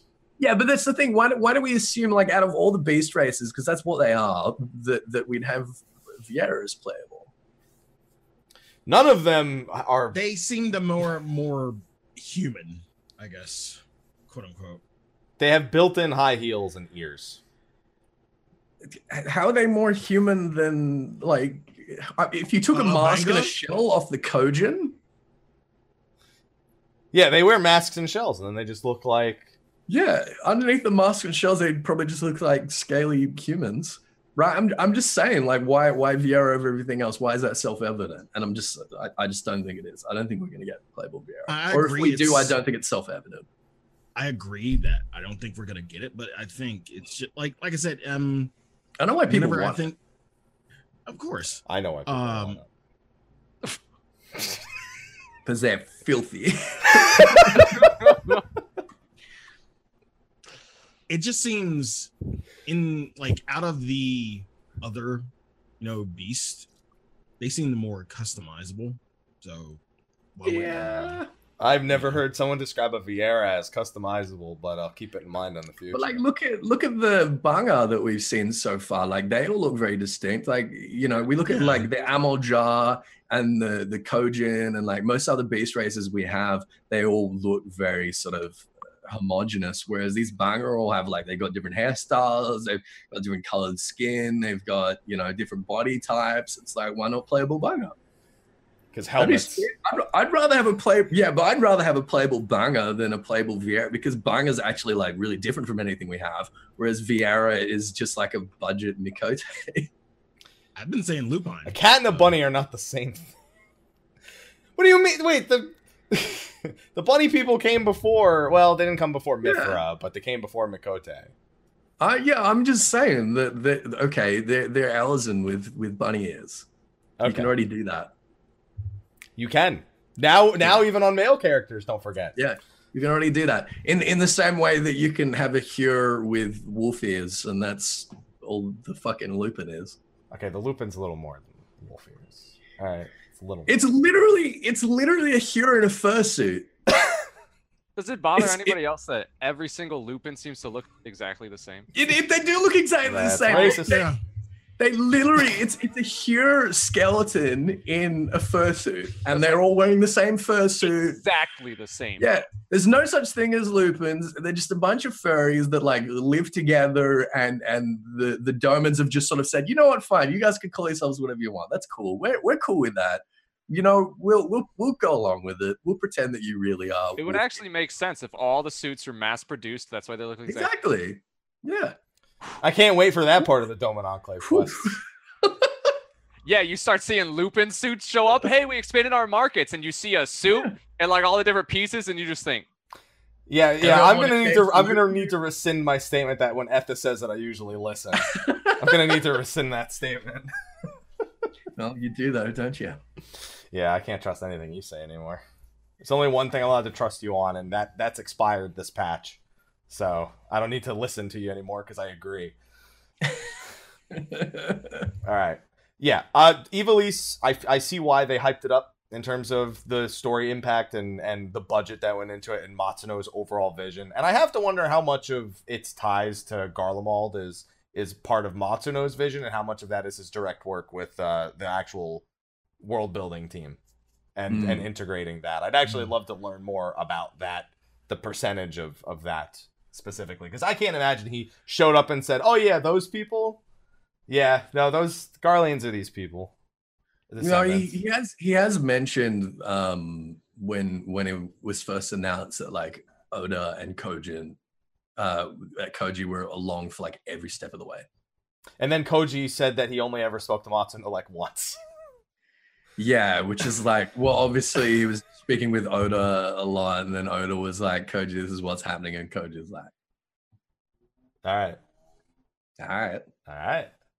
Hey, the product turned out great. It's my favorite 24-man from a gameplay perspective, and it's my favorite 24-man patch from a story perspective. For me, at the very least. I love watching people fuck up in that raid because I can just res them and save the whole thing. So one more thing about Ridorana that's really bothering me that I'm trying to digest is Belias. Mm-hmm. Why? Because Belias has been mentioned as early as 2.0 as a primal. Yeah. In the Summoner quest line. Yeah, Tristan summons a Belias Eggy. And then we see Belias in Ivalice. And it's like, well, everyone else around here is a Lucavi. And Lucavi are distinct from primals in, a pretty meaningful way. What is Belias doing here? How long has he been here? How did he get here? What is his connection with the Gigas? And how the fuck did Tristan... I'm just gonna assume someone saw Belias one time and then they just like, oh, and then that's how primals are born. So you think that this isn't primal Belias? You think this is like the original Belias and someone made like a primal of him? They just it's like Good King Mogomog. That motherfucker wasn't real, and then they were just like, well, he's real, so they're like, well, I guess he's real now. That makes sense. Yeah, I mean, I just don't know at the moment. I have no idea. So Belias isn't a Lucavi. No, he is. Well, is he? I mean, he might be. The Belias in there may or may not be a Lucavi. He is like he's at the very least when the Duma took Bagamnon, it at least spawned Belias. It spawned Famfried, it spawned Belias. Belias could have already been there. Belias could have some like functional role within the lighthouse. Belias could have caused the cataract. We know the cataract wasn't originally there. We know the city of Galg was there, and then the cataract was part of some calamity associated with Galg that basically ruined Galg, and then subsequently it was rediscovered and became used as a lighthouse. Like Belias could have been there the whole fucking It's also time. worth mentioning Belias himself summons Belias Eggies. Yeah, exactly. In the fight itself. So yeah, maybe Belias is powering the beacon. Maybe Belias was kept there by the people of Galg in the same way that the Allagans, used the Warring Triad or used Bahamut. Like we simply don't know, and it's really frustrating. I'm trying to work it out. I'm sort of slowly digesting it. Well, we just need a Koji interview then. That's what we need. We do. I don't know if you give us a straight answer though. I don't think some of the Lucavi though in the first, right? Well, we again, he's talking about the two Lucavi we see in the first in we've seen Ravenaster. Are they? I guess the question is, are they ever explicitly called the Lucavi? It would be safe to make that. It would be the ones in Ravenaster are explicitly called Lucavi. We're told explicitly that the Duma produced them as Lucavi. Right. We're just not told explicitly what Belias is. Yeah. And reminder, if you would like more information, please visit the Prima Vista. And Construct 7 is not a Lucavi. No, it's not a Lucavi. No. Yeah. No. So that's another reason why I'm thinking, well, maybe Belias was already there. Construct 7 has been there since Ramza's time. So if you've played Tactic, there's quite a few things that imply the original Ramza had something to do with all of this. A big thing is that in Final Fantasy Tactics, there's two constructs. There's Construct 7, who's a boss, and there's Construct 8, who is an ally. And one of the things with Ramza is he actually gives, this is an Easter egg, the reason why during the Tartarus mode, and I don't know if you know this, but if you actually, after beating Iazmat, if you return to the entrance and run all the way back up to Construct 7, he's just dancing. Yeah, he's just partying. Yeah, and he's saying waiting for command, because the first command Ramza ever gave was to dance in Final Fantasy Tactics. He's like, well, dance. So it's a giant Easter egg. So odds are that, Ramza and the construct have some sort of, the original Ramza and that construct of some sort of history. But worth mentioning that Construct 7, cool guy, cool boss. I will say this with Construct 7, the math mechanic, I wasn't bullshit, but I'll say that calling a mechanic subtract when you're then immediately asking me to Yes. do math afterwards is the most fucking confusing thing that's ever happened. Well, Because he I thought, subtracted your HP. yeah, but when I see subtraction, I think he's making the four numbers subtract and not add. So I'm yeah, thinking I to thought the myself, same thing. First. Yeah, I thought the same thing. so Yeah, then as soon as I because realized it was just my HP, and I was like, oh, how the fuck? Then, all right, never mind. This is easy. All right, okay. Oh, Yeah. yeah. I mean, I didn't get it the first time either, but yeah. Today actually, I went in, and by the time the second computation mode was done, he was at 9% health because people were doing it correctly. Oh, damn. dang. Yeah, Oh, damn. it was very Because of the buff you get, right? yeah because everyone did it correct the first time, Yeah, and he's then a cool guy. everyone was doing it correct the second time as well. Yeah. So Yeah. I'm just saying, maybe calling the mechanic set parameter or set variable or something would have been more Yeah. clear than calling it subtraction. So otherwise, hilarious. How do we feel about the Iazmat redesign and I guess the re-lore of him? Because what ends up happening is I love it. Loved it. the Duma turns Bagamnon into Iazmat, pretty Mm. much. Yeah. And Amamiya, the Dick Chariot designer, as Sly has come to know him. He didn't design it, I know, but that's how we referenced him in the show. He's the one who's responsible for this new Iazmat. And how do we feel versus the OG? Better. I think it's great. I mean, I'm biased because I've known Amimia's work, so I'm biased, but better. I'm unbiased, and I say better. Was Yasmat even in tactics or just 12? He's 12. 12. The whole Ritterana Lighthouse is 12. So Well, I mean, Belias was in tactics too, but yeah, but I mean, like, 12 the as well. location itself. Like, when people think Ritterana, Yasmat's almost always, for a Final Fantasy 12 player, the number one thing that comes to mind. Oh, okay. So Got it. that's Yeah, so I why don't know. everyone was like, is Yasmat going to be there? And he's just like, wait and see. Not saying. Not Yeah. saying. Yeah, so I didn't play Yeah. 12, so I can't give my input, but that's cool. He's better than however he was in 12. Well, in 12, he was a nightmare because he is to this day, he has the second most HP of any boss in a Final Fantasy game. And Oh, I was going damn. to ask about that. Do you really think like the beginning of that fight was a nod? Because when like Of the course first it time was. you do Oh, that- definitely. Yeah. Yeah, absolutely. Yeah. the first time you do it, you're like, okay, we're not going to be here for And a it while. feels exactly like how you'd expect the actual Yasmat fight to feel. Yeah. Mhm. Yeah. Yeah, he had just over 50 million HP in Final Fantasy 12. He was eventually beaten out by Chaos Air Knight in Lightning Returns, which had 50. I think it had 57 million or 50. It's like 53 or 57 million. But Yasmat for newcomers is like a 6-hour fight in Final Fantasy 12. So when his health starts dropping that low, like that at that pace, you're like, especially after everyone's first week of Construct 7 taking like 45 minutes for one pull. Because the Yeah. group just wouldn't give up. They're like, oh no. No. Yeah, I remember losing it as soon as No. we started pulling. I'm like, what? He's still at 96%? Like, Yeah. we've been here a few minutes.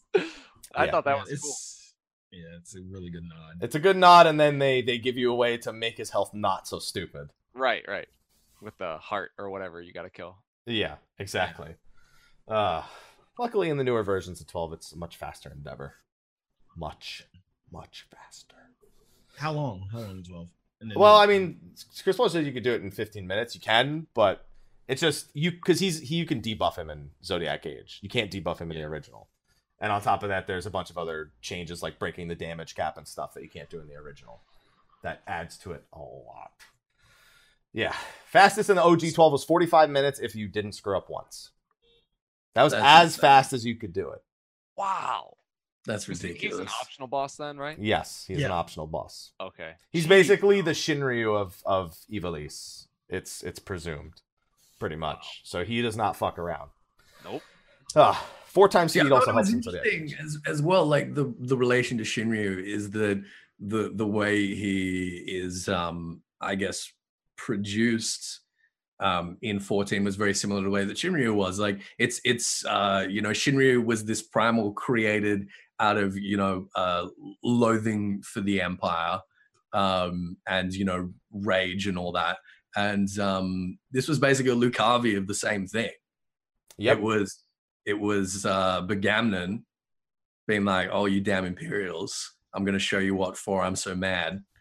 You get Yazmat. And then he'll cut through you like a knife through butter. Like a knife through butter. He loves saying that. He says he speaks. Having a speaking Yazmat took a few minutes to get over. He likes his butter, doesn't he? He does. Yeah. He loves his butter. Overall, I'm excited. I'm really glad of what they've done, and I think Matsuno should be very proud, and hopefully he's got something fantastic designed for the end. This is something I don't want to end in 3 patches. So what do we think the next location is going to be? So somebody mentioned there was a name drop of a location. Nalbina Fortress is mentioned. There's another one. Gyrovagan.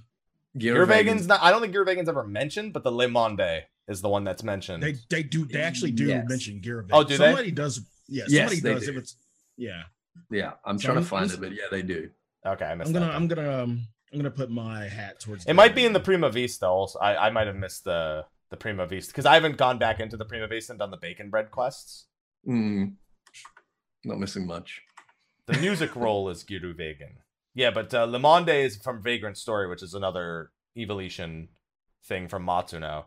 So that's another location that's mentioned.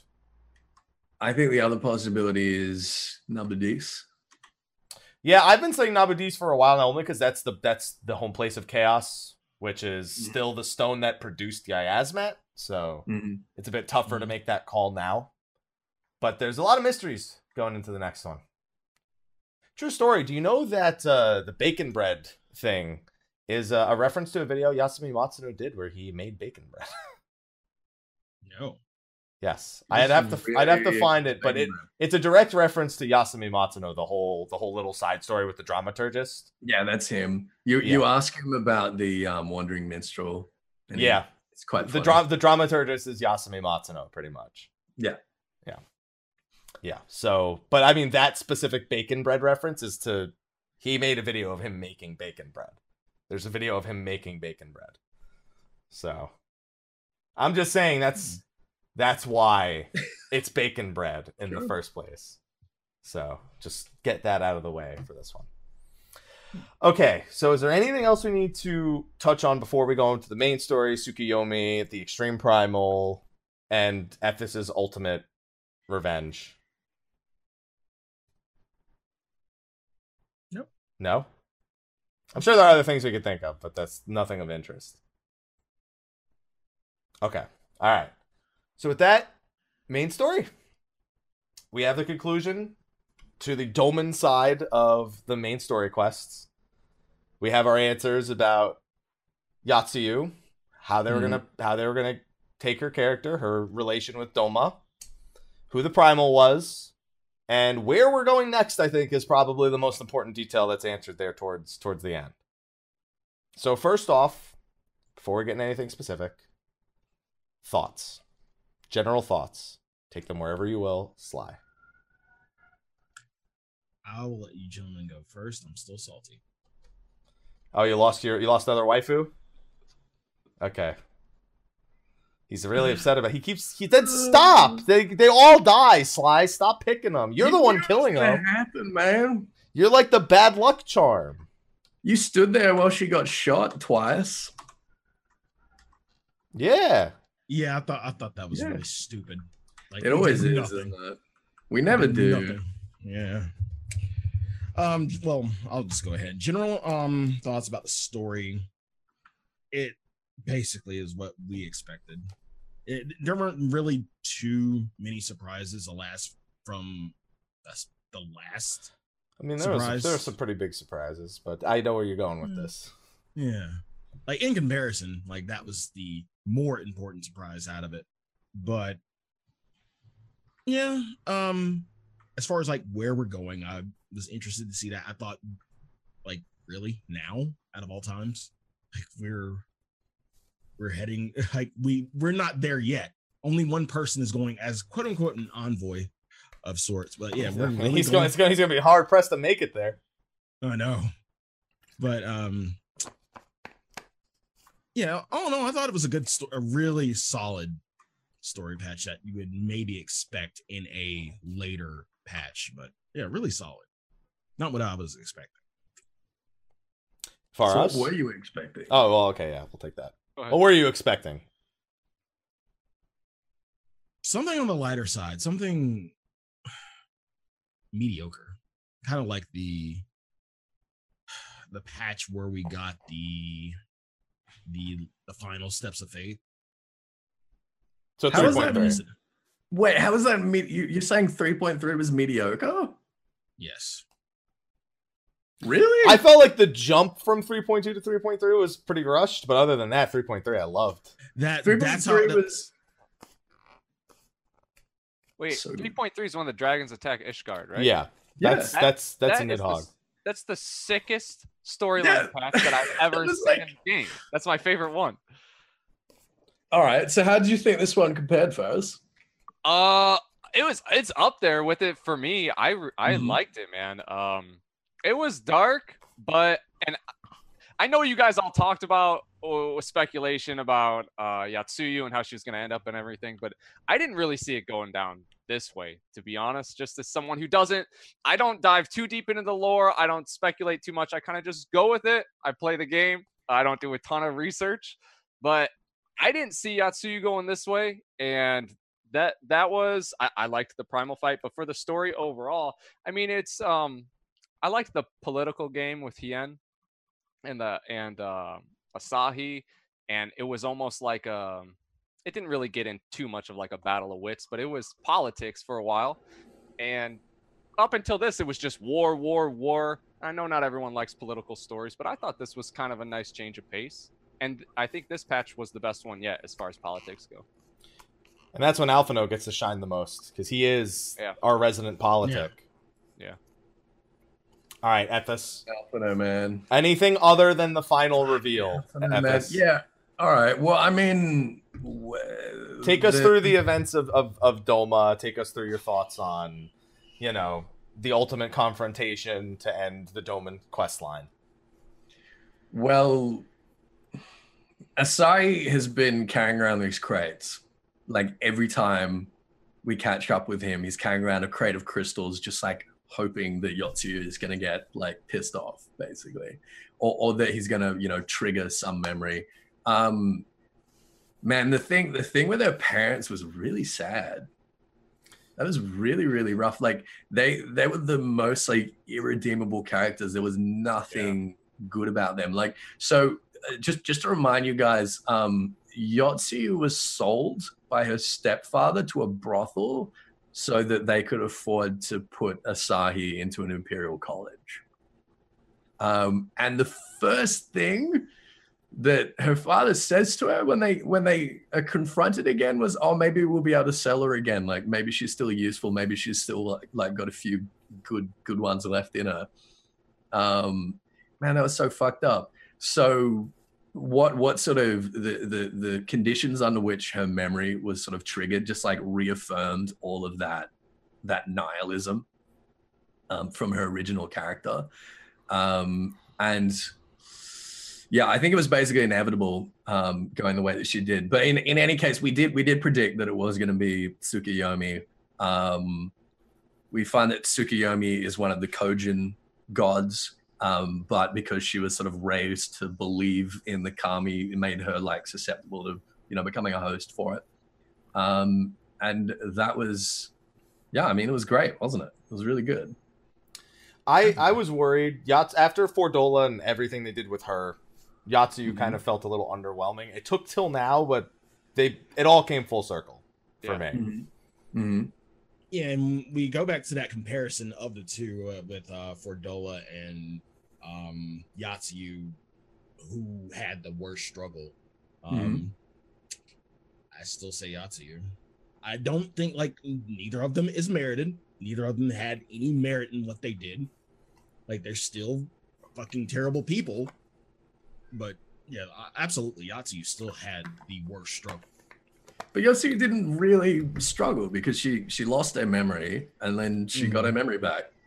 Yeah, like there was no real struggle in there. There was no real conflict. Like basically, in terms of their history, not their their current struggle. Oh, you mean in terms of what they went through? Okay, that created what they were. Oh yeah, no, totally, I get that. Yeah, Yatsuyu didn't try to fight. She didn't struggle with herself, what she was. She's like, no, this world wronged me. I'm going to wrong it as hard as I can. Yeah. Yeah, So totally. She deserves what she got in the sense, like, full circle. Within the fight, like this is something that we also predicted as well, that the Xenos. God damn it, Aloha. The whole like Xenos Gosetsu thing in the fight was actually some sort of, you know, reminiscent crumb of Tsuyu remaining intact and sort of fighting back. And that was really compelling as well. And that was really sad. And I really liked that. That was a really nice touch. Yeah, it was a nice touch. And I think there was like a lot of truth to the specters within the fight. Like when you kill Asahi, like when you're like DPSing Asahi, he says it should have been me. And there's a lot of reflections of the truth within those specters. Yeah, I love that. This was one of those primal fights where it didn't feel like it happened for no reason, which is a big thing with a lot of primals. Where it's like, well, fight me because I exist, pretty much, or I have to be put down. You had to put her, you had to put her down, but everything that she says, everything she does in the fight is part of Yatsuyu's character. It was a fight with narrative. It was a fight where narrative was one of the primary factors of the direction of the encounter.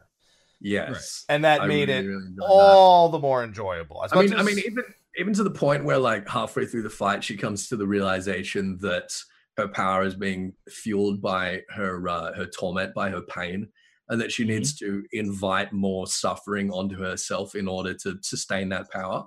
Which is when she starts summoning the shades. I was like, it was just particularly the first time doing it, like it was just really heartbreaking, honestly.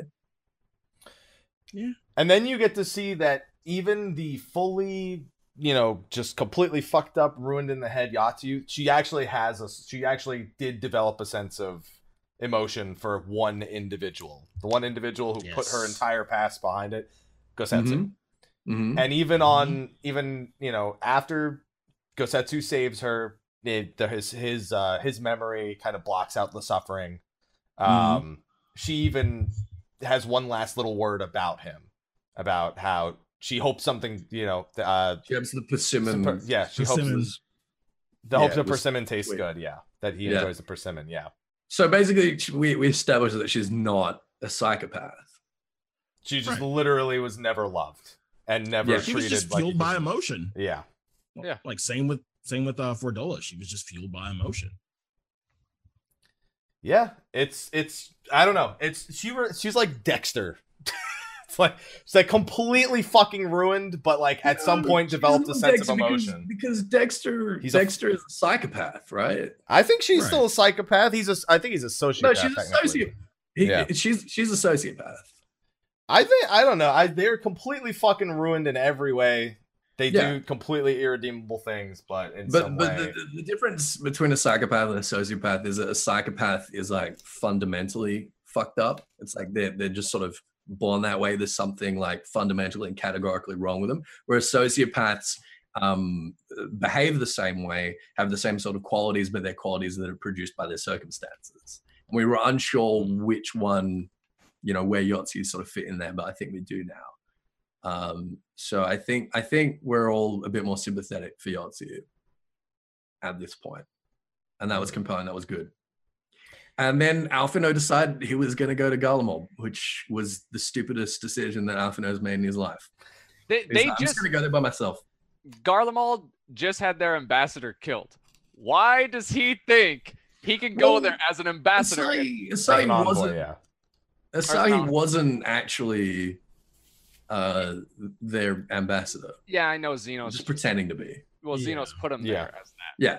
But that was totally the thing. It's like, why would you go as why do you think you're going to be safe going as a Doman ambassador? Like at least maybe go and contact your daddy in Charlene and maybe get like a Charlene delegation to get. He was like, no, all right, I'll see you guys later. I'm just going to go by myself with this stranger into the den of the enemy, and it'll be fine. I'll work it out as it goes. I mean, good idea. This is the one thing that I wasn't expecting. This is the only thing in this whole patch where I was like, same. Are you fucking serious, Alphino? I don't think he's gonna make it. He's gonna make it. I don't think he's gonna make it. He's that motherfucker's dead. That motherfucker's dead in 5.0. I think he's got Daddy. He's gonna make it. Daddy's not gonna let anything happen. Fuck it. He's dead. Fuck it. He's done dead. In 5.0. I agree. That's He's the the main interesting character of Final Fantasy 14. He can't be dead. No, I'm the main character. No, Alphinaud's the main. Come on, let's be real. Alphinaud's the main character. No, Minfilia is the main character.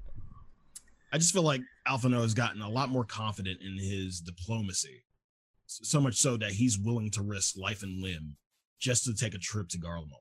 So He just knows he has plot armor. Well, he knows. He's he become knows self-aware. that. He knows that there's these two factions, the Populares and the Optimates, and he's hoping that the Populares are sort of strong enough that he's not going to get killed and he can help them out in some way.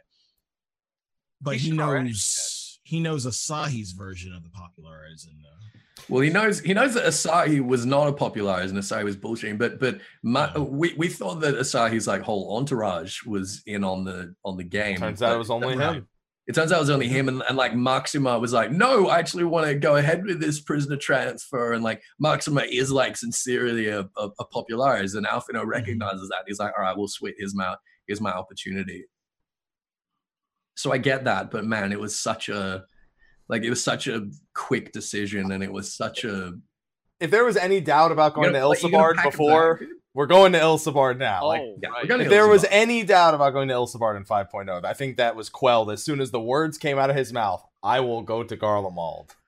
Well, I think we'll be seeing Ilsabard before 5.0 because we're getting these. What was that status that we had with Alphinaud roleplay? Yeah. So I think that this is going to be used as like a narrative vehicle for us to like make a journey to Ilsabard in Alphinaud's shoes and see like zones along the way with each subsequent MSQ patch. Yeah, that was. But we won't talk about the kind of the main point of that instance yet. But for anyone who hasn't done it yet, there's a role playing instance where you control a different character who isn't the Warrior of Light, and as you said, use it as a vessel to experience other parts of the story you otherwise wouldn't see. And I feel like it was well placed and well used above It was all else. fantastic. Yeah, it was really good. Simple Yeah. to understand, not too difficult, but a good way of getting information to the player other than just showing us a teaser cutscene. I Yeah. hope in the next one he's fighting and he's like casting spells, but then he goes so he's like, fuck, what do I do? And he picks up a gun blade, and then we get a preview of the next class. I mean machinist. We Yeah, play you- machinist. You'll get that right after your next samurai buff. Do you think Alphinaud could even lift a gunblade, let alone know what to do with it? Maybe he gets like a Lalafell one. well, It's just a little toy gunblade. I mean, if we're gonna talk about jobs and everything, Oh shit. let's dive deep down into the rabbit hole and talk about the aftermath of the role play. Let's just go ahead and get right. Jesus, can we do things in order for once? We No. fucking skipped half the other. No, We're I'm literally good. skipping to the biggest news. Other than, to be fair, there's I want- actually 3 major points at the end that are established and are pretty consistent. Can we just leave that? Because that's the thing I won't be able to get FS off of if we start. I just want to get him off of it quick. Oh, you really teasing me. I don't need you to say get FS off quick ever again. Dude. All the same. This is an awful lot of foreplay, you guys. I want you to really enjoy it. Oh, thank you. There you go. Because if we get to it now, then you have to, everything's gonna be gone. Then how do we talk about the other I have points? to go and lie down, and yeah, it's true. Yeah, I know how it What are we talking works. about, man? Are we still talking about Final Fantasy 14? Yes. Okay. All right, so do we want to talk about Xenos then? Yes. So after all is said and done, we kind of skipped over the fact that Yatsu kind of kills Asahi in cold blood as her last thing. As a Good. reminder to what Ethis said, she was sold to put him to get him his position in the Imperial Army, and so she kind of hates him the most. He never yeah. quite realized it, but she uses the last of her primal power to fucking kill Aloha. I swear to God, That was so sick how she did it too. that was a great Yeah. scene. I loved that. He man. fucking shot her. It's like he just walks up, starts shooting her, and then And all then of a And we're just Kicking her. like, whoa, whoa, And then starts kicking her after. and then just Yeah. that's Oh. it. Just two swords right through him. It was quite the show. It was one of the best like cutscene series, like from the end of that fight to establishing that Alphinaud's going to Garlemald. I think was, it's the best kill in the game. That's storyline. it's a pretty damn good kill. Yeah. I'd definitely agree with that. I don't think you guys can dispute that much. Moonbreeda's the best sacrifice, I'll say. No, Papalimo. No, I like. Papalimo's the best I side. felt so much worse about Moonbreeda's than I was like, all right, this fucking idiot right here. All right. I felt no remorse for Papalimo. I just thought it was. I think Louis Soir was the best side. All right, he's the Yeah, OG. yeah, yeah. That's not even That's fair. fair. That's yeah, fair. Yeah. I'll give you that. Yeah, Papalimo he was Louis Soir's copycat, except he didn't do as good a job. He got the spell working for a few minutes longer, at the very least. That's good news, right? Yeah, I mean, he did the job. Yeah, for a little bit, and then Omega took care of the rest. And now look where we are. Yeah, we never had a chance to get attached to him. Granted, we didn't have much of a chance to get attached to Moonbreeda. We had 2 patches that killed her, and they did a pretty good job with her in those 2 patches. So, okay. So with that, we've established Alphinaud's going there to talk to be an envoy for Doma and, help the Popularis with whatever, politics over in Garlemald. Doma's like, all right, we're going to keep rebuilding this shit. We got to keep working. Gosetsu's going to go off. He's become the new Astinian. He's become the Stormblood Astinian. He's just going to go travel the world and shit. So we'll probably see him again at some point for whatever reason. And then we start to tackle the problem that was presented in that we see an echo vision from Asahi that shows him speaking to a recently resurrected Xenos. And I'm glad for once that all the characters kind of come to the same conclusion as the player for once. Yeah. It's like, that's an Ascian, right? That can't be him. Although, Ethis, obviously, you presented the theory that with the Echo, and this theory does come into play for something else this patch. Yeah, that because of the Echo, he could technically, cheat death. Yeah, he could. Yeah, he could. I'm leaning more to the side that it is Elidibus, and this is frustrating to me because when we got the cutscene where Elidibus takes off his mask to show the Emperor and the Emperor reacts. Can that be a new YouTube channel? The Emperor Reacts. Yeah. How dare you? Just to everything. Oh, now I'm completely sidetracked. Yeah, so during that scene, Elidibus is like head and shoulders shorter. Yeah. Than Varys. Yeah. Right. But now, Xenos, he's like the same height, if not like a little bit taller. Yeah, and it's just like, so I'm like, all right, okay, fine. Elidibus possessed Xenos. Like I can accept that now, but it's still like, why didn't they just fucking use Xenos's model for Elidibus beforehand? And been too obvious. Yeah, but like that's what he was. Yeah, but you can't take that verbatim every time. Like he's an Ascian. He can do whatever the fuck he wants. What you reckon he just like opened like console commands and set player size to like 0.65 or something? Yeah, like we'll go with that. I'm just saying, like it's inconsistent. It's like he's a different size. It is. And it still sort of makes me wonder, well, whose body was Elidibus using? Yeah, here you go. Right? Look, Right. When he cut his throat, he just took the head first, and he went back for the rest of the body later. Oh my god, I'll take it. So look, I think that it's most likely Elidibus having taken Xenos' body.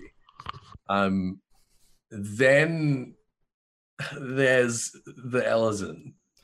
That's Xenos. That's the prevailing theory. And people are saying, all right, it's got blue eyes. Everyone and their grandma has blue eyes. So that I don't buy that. He's got a katana and sort of draws and attacks in a similar fashion, which is, yes, that's compelling. And he also like makes references to the hunt, which, yes, that is also very, very compelling. I think that it's quite likely that it is Xenos. I think if it's not Xenos, then it's someone who's very closely related to Xenos, another one of his disciples, like Asahi, possibly. So what I think the exact thing that happened is Xenos' body was taken by Elidibus very quickly, I'm assuming. Yes. Yeah. And what happened, and he became that he basically pulled the Sahagin thing, where the Sahagin with the Echo is able to transfer his essence between the bodies. And found his body was already taken. And found his body was already taken. So they had patrols going back, checking on the grave. They did send. They mention they sent one group of individuals to go check the grave to make sure that it was. Well, they sent a group of people to go and bury him. So I reckon it was one of the resistance members that was tasked with burying him that he's just possessed. Yeah. The thing is, that just seems like really kind of sloppy. It's like it's Freaky Friday. It's like, okay, so Elidibus is in Xenos' body. Xenos is in this Elezen's body. Like, I think that's what's happening, but it just seems like a little bit contrived to me. I like there's a little more thinking involved than the normal story twists. Yes, I agree with that, but it's just a little bit messy. Sloppy. There you go. I'm 100% convinced that shit is Xenos. That the Elezen is undoubtedly Xenos. I'm not 100%, but it's more likely that than any other outcome. Because there's no other Ascian we've had interactivity with other than Elidibus. So not since the end of Heavensward. No, not since Laha Breha and Igortham, whatever her name was. Igiorm. Igiorm, that one. Azalea. There you go. Yeah. So I think it's most likely, and this I don't even know what angle this necessarily creates in terms of the way things are panning out, because we now have pretty much an Ascian controlled. What's the other side? There's the Popularis and the other one. What's the other one? Optimatus. So we have a Xenos powered Optimatus, which is Elidibus, and then on top of that, you have the actual Emperor being under the influence and just letting Elidibus do whatever the fuck he wants because he says it'll help, which is, what Gaius did, and I think Gaius learned something. Varys doesn't have the same, I guess, like modus operandi or even the same ethics as Solas does. Varys just wants power. He just wants to accrue power. He wants to take over the world. He doesn't really seem all that interested in, like, saving the star or ridding the star of primals or any of that kind of shit. Well, he kind of seems a tad bit similar to, like, the same situation Thordan was in. Yeah, he thinks he's smarter. He thinks he can stay one step ahead. Yeah. The Ascians are always the most steps ahead, though. Well, Elidibus is. I mean, Thordan was one step ahead of Laha Breha, and Laha Breha paid for it. But Laha Breha was an idiot, and Elidibus is not. Well, not yet, at least. This motherfucker, he's proven pretty cunning since he was introduced in 2.1. And also very much not about immediate violence, just about manipulating the situation. Only violence if he needed it. Otherwise, he doesn't like to show off too much. So we have no idea how strong he actually is as an Ascian. We'd have to assume the strongest by far, though. Yeah. So we've got Elidibus Xenos Ellison. That leaves us with one remaining scenario and character to discuss. The one Ethis has been waiting for this whole time. So during the role-playing scene, the Popularis aircraft is shot down in the burn. So it's also the first time we get to see the burn and see it is literally as barren as can possibly be. There is nothing there. Period. Yeah, it's just been drained of ether. So we've known since 1.0. There's sort of been this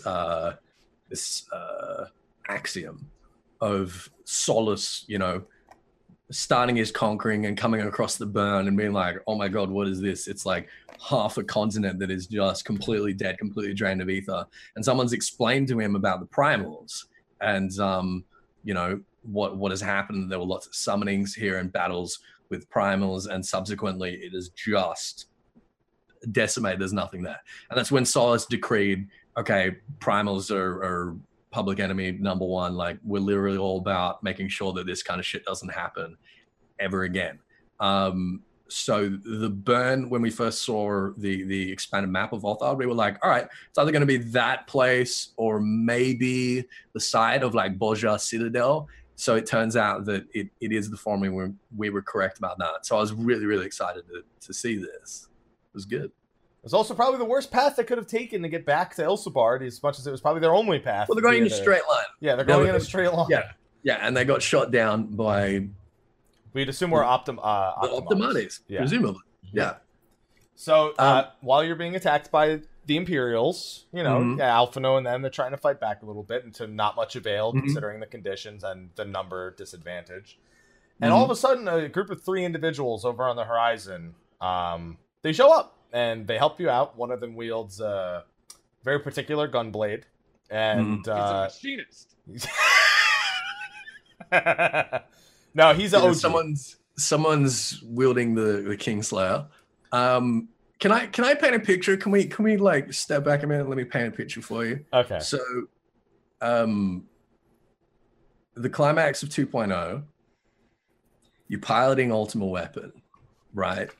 You think that you finally have the power to restore order to these barbarians in Eorzea. None of the Eorzeans themselves are powerful enough to prevent primals from happening, from being summoned, or to defeat them when they are summoned. No one has that power.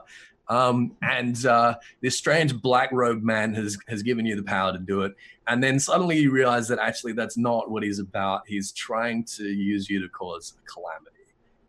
He destroys your secret base in the Praetorium. You manage to escape the explosion, and feeling very betrayed, you decide that the rest of your life's work is going to be dedicated to hunting him and his down.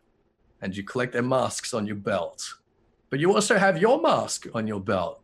Your mask that was your visor as part of your old helmet on your belt to kind of constantly remind you of that betrayal and of the life you left behind. And you go hunting Ascians, and you call yourself the Shadow Hunter. That is a really fucking good picture. It's a pretty good picture. Yeah. And 2.5 years later, you're in the burn, and you see Alphino, and you recognize him, and you say to him that you know who he is. You say to him that you know who the Scions of the Seventh Dawn are. You say to him that you've had dealings with the Scions before. But you're not going to tell Alphino who you are, because that would freak the fuck out of Alphino. You're just gonna take him along with you for the time. You're the shadow. Yeah, you're just along the ride with the Shadow Hunter. Shadow Hunter. So, Daddy's back. Gaius is back. I've been saying it for what, 3.5 years now. Has it only been that long? It's been about that much. Long. Yeah, probably longer. Probably longer. It's lit. Yeah. So, as Ethis has most accurately described, the individual who comes to save you is almost definitely, without a doubt, Gaius Van Balsar. And companions. Companions, which I'll give Ethis a minute in a minute time to speak about those two, because I've heard some other theories about who those two people are as well. This is most notable by his weapon, by the way, the Airsbane, Ethis, not the Kingsbane. Airsbane, so much for fucking caring for the last 4 years. All right. My bad. And it's based on Kingsbane, right? And among his collection, he has 5 masks from the Lesser Ascians. You may recognize them from things such as the level 15 story quest, where you take on that Ascian with the demon. You have the red mask, which belonged to the higher tier of Igorm and La Habrea. And then you have a white mask, which doesn't belong to any Ascian. That's his mask. That's, if you look at Gaius' face, a small faceplate about this size, that's his. Yeah. So, you've got your wish. Daddy's back. Got our wish, and he's doing he knows that the Empire is not what it should be. He knows that the Empire is basically being puppeteered by the Ascians and by Elidibus. He realized that he was being puppeteered by La Habrea, and he's made it his life's mission to rid the Empire of this scourge, and presumably, as a result, restore the Garlean Republic and sponsor the Populares. Side by side with the Scions of the Seventh Dawn, we going in with Gaius, and he's gonna teach you all your new machinist abilities, right? Yeah. Yeah. Right. No, Exactly. man, he's gonna teach you how to wield a gunblade with the gunblade class that's coming in 5.0. Oh my god. Imagine if he was a class trainer. We'd all have to get the job, right? Oh my god. And I don't unlock it anyway I'll because I just show get you. everything to max level. You gotta fight fire with fire, kid. Get behind me. Let's go hunt some shadows. I wonder when I feel like the revelation of who he is will come probably in before 5.0 itself. Yeah, it'll come in the next couple of patches, I think. I can't wait. In a role playing scene. And Alphinaud's gonna be like, what? No way. Sorry, I had to type something real Terrible. quick. Anyway. You know, like, you know how, hold on. You know how, wait. No. Anyway, you know how he was always like, Eorzea is mine by right. What if one day we're side by side with Gaius and we're fighting off against the Empire to make it right again? And he's like, Eorzea is ours by right. Wouldn't that be sick? Well, he already conceded when we were fighting him that he was wrong. He was like, oh shit, I've been trying to conquer Eorzea because I thought that no Eorzeans had the strength to defend it. You're right. He had that realization there. Yeah, and he had that realization, which was one of the things where I was like, oh, well, he's got to come back. His arc's not done yet. He's just had that realization. Yeah. Yeah. Oh, I can't wait, man. Oh, it's really exciting. I'm so excited for that. As for the people with him, I'm a little bit frustrated by this. There's a blue-haired Hjor, who is almost definitely a Garlean, and people like Ortu Guillaume. No. Well, because only one character in a Weeb game has ever had blue hair. Like, and see, somebody had to point this out. She did have the Garlean eye, correct? I couldn't see it. I couldn't. Yeah, I haven't seen it personally, but I've been told that people have data mined that model, and it does have the third eye. Okay, that's what I've been told. So I'm sort of assuming that that's right at the moment. But no, I don't think it is a if it is a Guillaume, then that's just like entirely incidental. Who is that? Guillaume was one of the Asians it was one of the two Asians at the end of the Etherochemical Research Heaven's Facility. Lord. Yeah. Guillaume was the Asian overlord of the 13th Shard, which became the Void. She fucked up, so she was delegated as La Hebrea's bitch, basically. Yep. Why would it be her with Gaius? It wouldn't. Because it's got blue hair. People saying, "Oh, it's got blue hair. So it's a girl with blue hair." Okay, so that's whatever. That's whatever. Yeah, that's whatever. Right. I mean, it might be, but I don't think so. I think it's more likely we got the real Rams. I'm just kidding. Go ahead. I think it's possible that he's been purging the Asians from hosts and then like collecting the hosts in his entourage. I think that's possible. He's freeing them. Yeah. So kind of like how we freed Old Mate in 2.0. Thank Reddy means. He seems like more like a loner to me. I think he would purge the Asian, but wouldn't take anybody on. I think he would. I think if he cares this much about he's a do anything to get it done kind of guy. And I'm saying that's one theory. The other, they could be survivors from the 14th Legion. They could be members of the Populares that he's sort of picked up from other places. They could be anyone. I've heard a lot of theories. The Elezen may or may not be a Duskwhite. It may be a clan that we actually haven't seen yet. We know there are other Elezen clans elsewhere on the planet, so I'm quite excited about the possibility of that being like a new Elezen clan. It's also worth being interested in the fact that it's very odd. It's very unusual to see a Garlean hanging around with an Elezen. It's not the most normal of things, other than the ones who were what's it called? Taken over and integrated. Well, the only Garlean that would do that is Gaius. Gaius. Yeah, and Gaius because Rattatan, he gave Rattatan his chance. Yeah. Gaius doesn't give a shit where you're from or who you are. He only cares about your results and your loyalty. Man, I love Gaius. Oh, Gaius is the best character.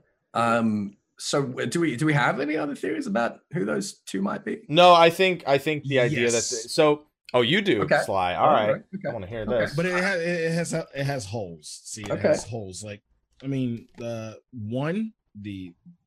female. Yeah, like Don't say what I think you're about to say. Say Livia's it. dead. No, Livia's dead. She was in the Palace of the Dead. She's in the Palace of the Dead. She's dead.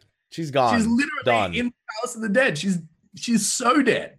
She's Don't let 100% him talk dead. you under the table like this. She's in the Palace of the Dead. Her and Ratatan are both in the Palace of the Dead. Sly, and they say what you both- gotta say. No, please go ahead. Why do you think it's Livia? Well, the third eye mainly, but Oh man, there's no other Garleans in the world. yes, I understand that. But you know, like it was just a possibility. And like I said, it had holes in it. That's a lot of Man. holes. Well, you know what the Yeah. biggest hole is? She's fucking in the- dead. The biggest hole is the hole that we put through a skull. Damn, really, asshole! Wow. Also, Livia's a bitch. Livia massacred the Scions. Livia, in a notoriously brutal fashion, massacred every remotely suspected rebel in Rabanasta. Livia was a piece of shit. Maybe Gaius didn't. Does he know about Since all when that? haven't we known pieces of shit? Gaius definitely knew about all Yeah, that. guys knew about all that. Guys knew all about that. But it was not done under his sort of direct Supervision. Yeah. So, you know. And she was, I mean, don't get me wrong, she wanted to jump Gaius's bones all the fucking time, but she was also a psychopath, so. Yeah, but you know, he's not gonna say no. Like he's a human being. 15 minutes. She drop He kicked needs- a cabbage person. Not wrong. Literally. I remember that scene I remember very, that. very well. Me and Minfilia at the same time cried out, "No!" Little cabbage just hit the wall. Oh, the cabbage. It's gonna make a salad. Anyway. No, it's bruised. Imagine if that's how you bruised lettuce. You just fucking drop kicked it. That was how lettuce went bad, was by drop kicking it. All right. So that's the theory about those two. I'm gonna ask the more important question. How the fuck is he killing Ascians?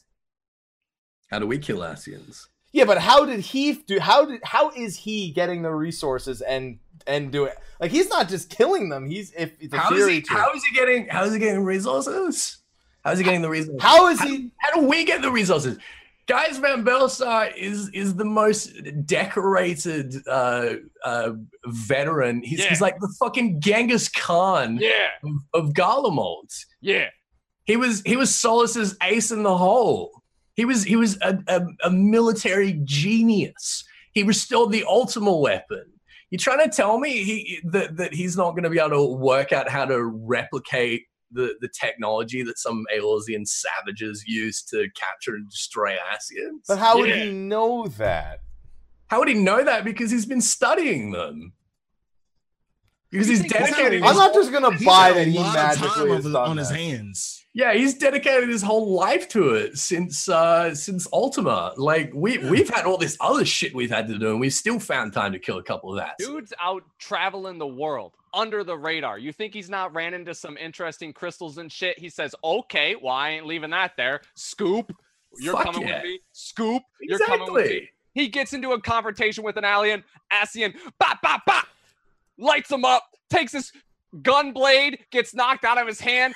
Ascian's like, "Gotcha now, bitch." He's like, "Fuck." Throws his crystal. Bam. You forgot the part where he used wildfire. He uses wildfire just before he throws the crystal, so wildfire goes off while the Ascian's in the crystal, and it's just like Perfect burst. There you go. Yeah. All right. fucking dead I Ascian. I meant more of the specifics, by the way, because it's not. I doubt he just acquires aura That was sight pretty and specific. does the same thing. I have a feeling that when he's in the Praetorium and the Ultima Weapon is there, I don't know that we can 100% confirm the heart of Sabik is completely destroyed.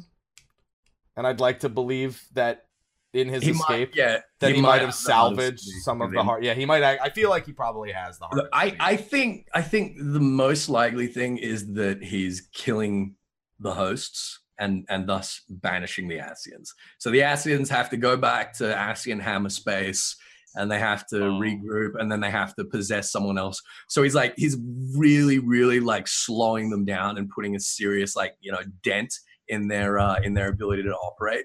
But he's not like permanently destroying them in the way that we have a couple of times. And that's where we're going to come in. That's what we're going to be able to offer him, is the ability to sort of permanently dispatch him. That's what's going to motivate him to team up with us. That's the most likely. So you say that he's probably killed. He's probably killed the same Ascian like 6 times. Well, it's probably the Ascian probably goes and like inhabits 3 masks. I mean, that's what I'm saying. Like the mask feels symbolic. Like feels a little more symbolic. He wouldn't take it unless he knew the job was done. They don't just when you kill an Ascian, they don't just like. They're not like did what's his face's mask fall off when we killed his ass? If it leaves the corpse. Okay, so the 2 Ascian, let's do this real quick. La Habrea we killed when he was in Thancred's body. We killed the douchebag in the Rising Star. It's been so long I can't remember that. Nabrialis. We proper killed him. Killed him. Igayorm was proper killed. La Habrea was proper killed. At the same time. At the same time. Those 2 are fucking dead. So let's assume that none of those masks came from them, because it'd be weird if he just picked them up after we were done. No. I'm just wondering, he's got them who's he killed, and what have they been doing, and how has he been I just want to know how he's doing the shit. Okay. I go back to the scene. I can't remember which scene it was, but I think it was Elidibus and Nabrialis, but it was a host of other Ascians. Like they're not the only ones, and the red masks. There's at least 13 of them. Right. There's at least 1 for each original shard. Yes. I just want to know who he's fucking. I just really like the idea of Gaius killing an Ascian, sending it back to hammer space, and then it comes and inhabits a new body, and like 3 days later, Gaius kills him again. It's like, shit. He has to eventually get to you again. Shit though. Maybe I feel like whoever he's killing is dead, not host. He has to get tired of killing the same person or killing the same Ascian. Why would he get tired of that? He'd probably fucking love it. He'd be frothing on it. If he could kill La Habrea like 100 times over, you think he wouldn't? He'd be stoked. No, because there are other Ascians you have to move on to. Absolutely, he would. I'm not sure. I'm not sure, but I'm just waiting for the fucking 3-way fucking cage match with Elidibus, Xenos Ellison, and Gaius. I'm waiting for that 3-way match to fucking go however it will. Because they're all gonna come to a head at the same fucking time. I don't know, what were the past interactions between Gaius and Xenos? Were there any? Not really. None that we've been made privy to. No. Gaius and Xenos didn't really see eye to eye with how to run their individual legions or their conquests. If they interacted at all. I mean, I'm sure as Legatuses at some point they probably have, but not on friendly terms. No way Gaius would ever be friendly to Xenos. Right. All right. Yeah, I mean, even though they were both Legatuses, I mean, Xenos is royal family basically, isn't he? Yeah. Mm-hmm. So you'd kind of be above. So it wouldn't be, like you said, friendly terms. It'd be more of a. Well, I feel like Gaius was basically, it's indicated anyway. He was basically Solus's favorite. Yeah, like he was the one that got shit done. He was the one that didn't care about politics. He was the one that sort of shared the, I guess, the philosophical aspirations of Solus. And by God, does Gaius look good without his helmet on? It made him look like daddy. Yeah. He looks his age. How old is he? 57. There you go. That's old as fuck. It's pretty old. It's pretty old for a man that moves who moves that well on the battlefield. I can't wait to find out he has the Resident. That would never happen with him. No, I don't think so. No That'd way. be crazy. Yeah, I'm still waiting for that to come to a head a little bit more, which I'm sure with Xenos in the Ellison body, we'll probably learn a little bit more about exactly what the Resident can do. Because now, if that is, then if Vordola goes, I'm not going to trust anything.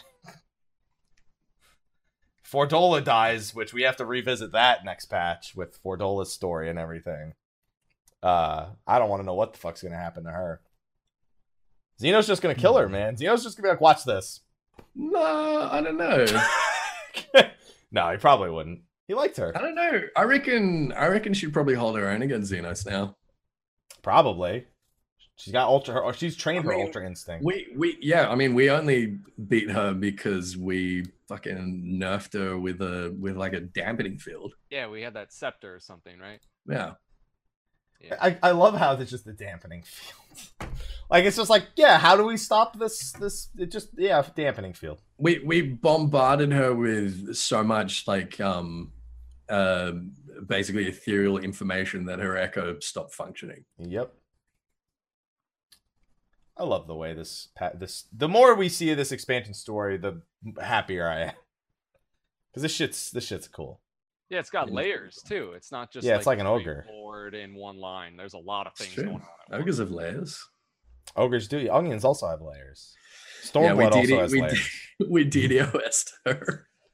We DDoS'd her echo. That's it. We DDoS'd her echo. Pretty much, actually. That's actually a really good metaphor for what we did. Yeah, we DDoS'd her echo. Feels bad, man. Stooping to new lows. Yeah, it worked. And now with that, we wait patiently for 4.4, where the adventures of Alphino will probably continue via the role-playing aspect. We will probably go back to the Alamegan side of things. But they kind of set it up for that already. When we go back to where Xenos was actually buried, that's almost like the transition back to that side of the world anyway.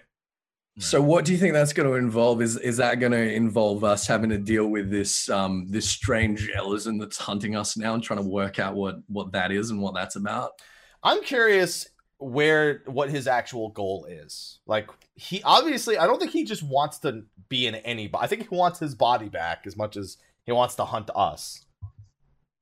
I don't think he gives a shit about his body. I'd have to imagine. Right now, it's just misdirection. Yeah, there's no way of knowing where he's flying off to, because if he really wanted to confront us, he could again. I don't think he finds the body he's in to have a particularly good fighting form. Well, the fighting form's irrelevant. If he's got the echo, it doesn't matter. Yeah, and the other thing is he took his own life. So how much does he even really want to be alive right now? Well, that's the thing. He's suddenly come to this realization that, okay, he can't die. At least not really. Traditional means. Not traditional means, if you will. So he's like, all right, well, what's my second best option? Is it killing the Warrior of Light? Is it just making sure that he gets to fight the Warrior of Light again and again and again? Is it, getting his own body back? Is it destroying Alamigo? Like, what's the next best thing for him? Maybe he's gonna go train. Find a way to become more powerful. Something like. I feel like the body he's in is gonna because you have to remember he might have the Resonant, but he's in this very much amateur body right now. But the body doesn't mean shit when you've got the echo. Like, the body, it doesn't matter. It's gotta matter for something. Your physical strength in terms of like how much you can bench in Heidelin depends on how much ether you're channeling, right? Yeah. The whole point of the echo is that you're massively extending those mortal limits, and your upper limit is basically infinite. So you could take like the body of like a 6-year-old child, and if it had the echo and was like good at using the echo, it could bench press a fucking mountain. That's just how the echo works. It'd be like Yoda. Yeah, exactly. The body doesn't. The body means nothing. He might think it does. He might think it does. He might decide that it does, but it doesn't. He was a big dude. Yeah, he was a pretty big dude. Yeah, now he's a pretty For small you. dude. He sounded like Yoda more than Bane. Is this like after? For you. For you. There you go. That's how you gotta do it. All right. So with that, we look forward to 4.4 returning to Girabanya, returning to Fordola, and establishing the connection. By the time 4.4 comes out, we'll be just a couple months before the first fan festival, where we'll actually get a peek. That's crazy. Yeah, that's around that time. It'll still be a little whiles off. It should be September-ish for patch. For the patch, it'll be about 2 months before 4.5 hits. So that is insane to me. Yeah. And so we'll probably have a much better idea of this conversation when 4.4 actually comes around. But until then, we can only wait and see. And we still have more stories to dissect. We have the continuation of Pagos and Eureka. We have Heaven on High, if that even goes more than a patch worth of story. We don't know what their direction is yet. And of course, we have Hildebrand, which I finally did, by the way. And loved it. Good for you. Good for you. And I thought it was hilarious. Yeah, so I'm looking for. There was a bit of misdirection in the preview for 4.25's Hildebrand, but I'm guessing the 4.15 Hildebrand was more of a preview of all of it and not just the 4.25 direction, because a certain kabuki faced character did not make the much desired appearance or the much hoped for appearance in the 4.25 one. I want Gilgamesh back. And I want him to fight. And I want him to fight Jimmy. I want him to fight Jimmy. He's got to fight Jimmy. Give him a break. He wasn't in the whole last expansion. It's been years since we've had Gilgamesh. Can you just let me be excited about this? I'm glad. I'm excited to see Gilgamesh. I love Gilgamesh. Yeah. He's a beautiful piece of man candy. Yeah. I don't agree with that, but come on. I'll let you be you. There you go. Okay, so is there anything else for 4.3? Anything else you haven't commented on? Anything else you want to comment on that you haven't had time to yet? The Extreme Primal was the only thing I suppose we didn't hit on. We spoke about the narrative of the Primal itself. I guess real quick. Extreme Primal thoughts. The soundtrack, I think, is my favorite in the game for any Primal. So I love the soundtrack for Tsukiyomi. I am waiting for I guess the more traditional version of Revolutions to be used, as opposed to the version that is used. I'm curious if they will, like Dragon Song and Answers, both have an encounter that's tied to them. And I wonder if that was their idea with Tsukiyomi. Yeah. For the first phase specifically. But other than that, so I was much happier with this than Byakko in terms of the fight itself. Highly in agree. every way. The first couple of phases still a bit like slow and tedious, but yeah, it's a better fight. There's no air phase. That's all I will take the Spectre phase over air phase any day. I agree, but the Spectre phase is still like, okay, wake me up. And isn't it literally the same as normal? I only did normal. There's a couple more Imperials. Yeah, there's a few more mechanics, but I think it's more similar. No, it's literally just I think they spawn 3 extra Imperials in the first 2 waves, that's it. And then even that itself is forgiving, because even you can have like 96% and still survive. Yeah, we should have had more going on there. That's my only complaint, is that Spectre face. We should have had something else. Moons falling from the sky, anything. Anything. Still got to go to Susano, yeah. Susano's the big daddy of the primals. Speaking of which, what do y'all think of the moon mechanic? I loved it. I thought that was really unique. I enjoyed it. It was really fun. It always astounds me that the game can be this old and still come out with new mechanics like every patch. I was gonna say that about the 24-man earlier, about the math thing. They're so totally. That it's been out this long and we still keep getting interesting new mechanics. That you can't say it any better. That's wild. I love that about this. I like that in the middle of Construct 7, they just found a way to use 3 different mechanics and they just copy. It's like, all right, what do people hate the most about Ferrofluid? Sure, the Ferrofluid. The missiles, the slow ass missiles from Guardian. Yeah, use those again. Yeah. And the other one was Dice, the don't move from like Susano. Acceleration. That's what it's called. Acceleration with the dice over the head. Yeah. They do a lot of interesting things. In the first boss, Tsunami, second boss has the time tethers, which no one seems to understand are time tethers, and they just run a circle. I had someone who literally like did a full circle through like the center of the room with the time tether earlier, and I just watched all the deaths all at once. It's the worst, isn't it? Oh my god. Contract 7's got some good dance moves. Obviously, yeah, that's an easy one. He's got the fucking moves. He's got some sweet moves. And Yayazmat wasn't really anything too particular other than the health thing. Other than that, he's pretty straightforward. He just cuts through, just like a knife through butter. My favorite part of Yuzmat is the very end. When he powers up, he goes red, and he's about to die, right? And he starts acting like he's about to die. He powers up, and then he just starts clawing after you right away. He's just going nuts, and you're thinking, this guy's in desperation mode.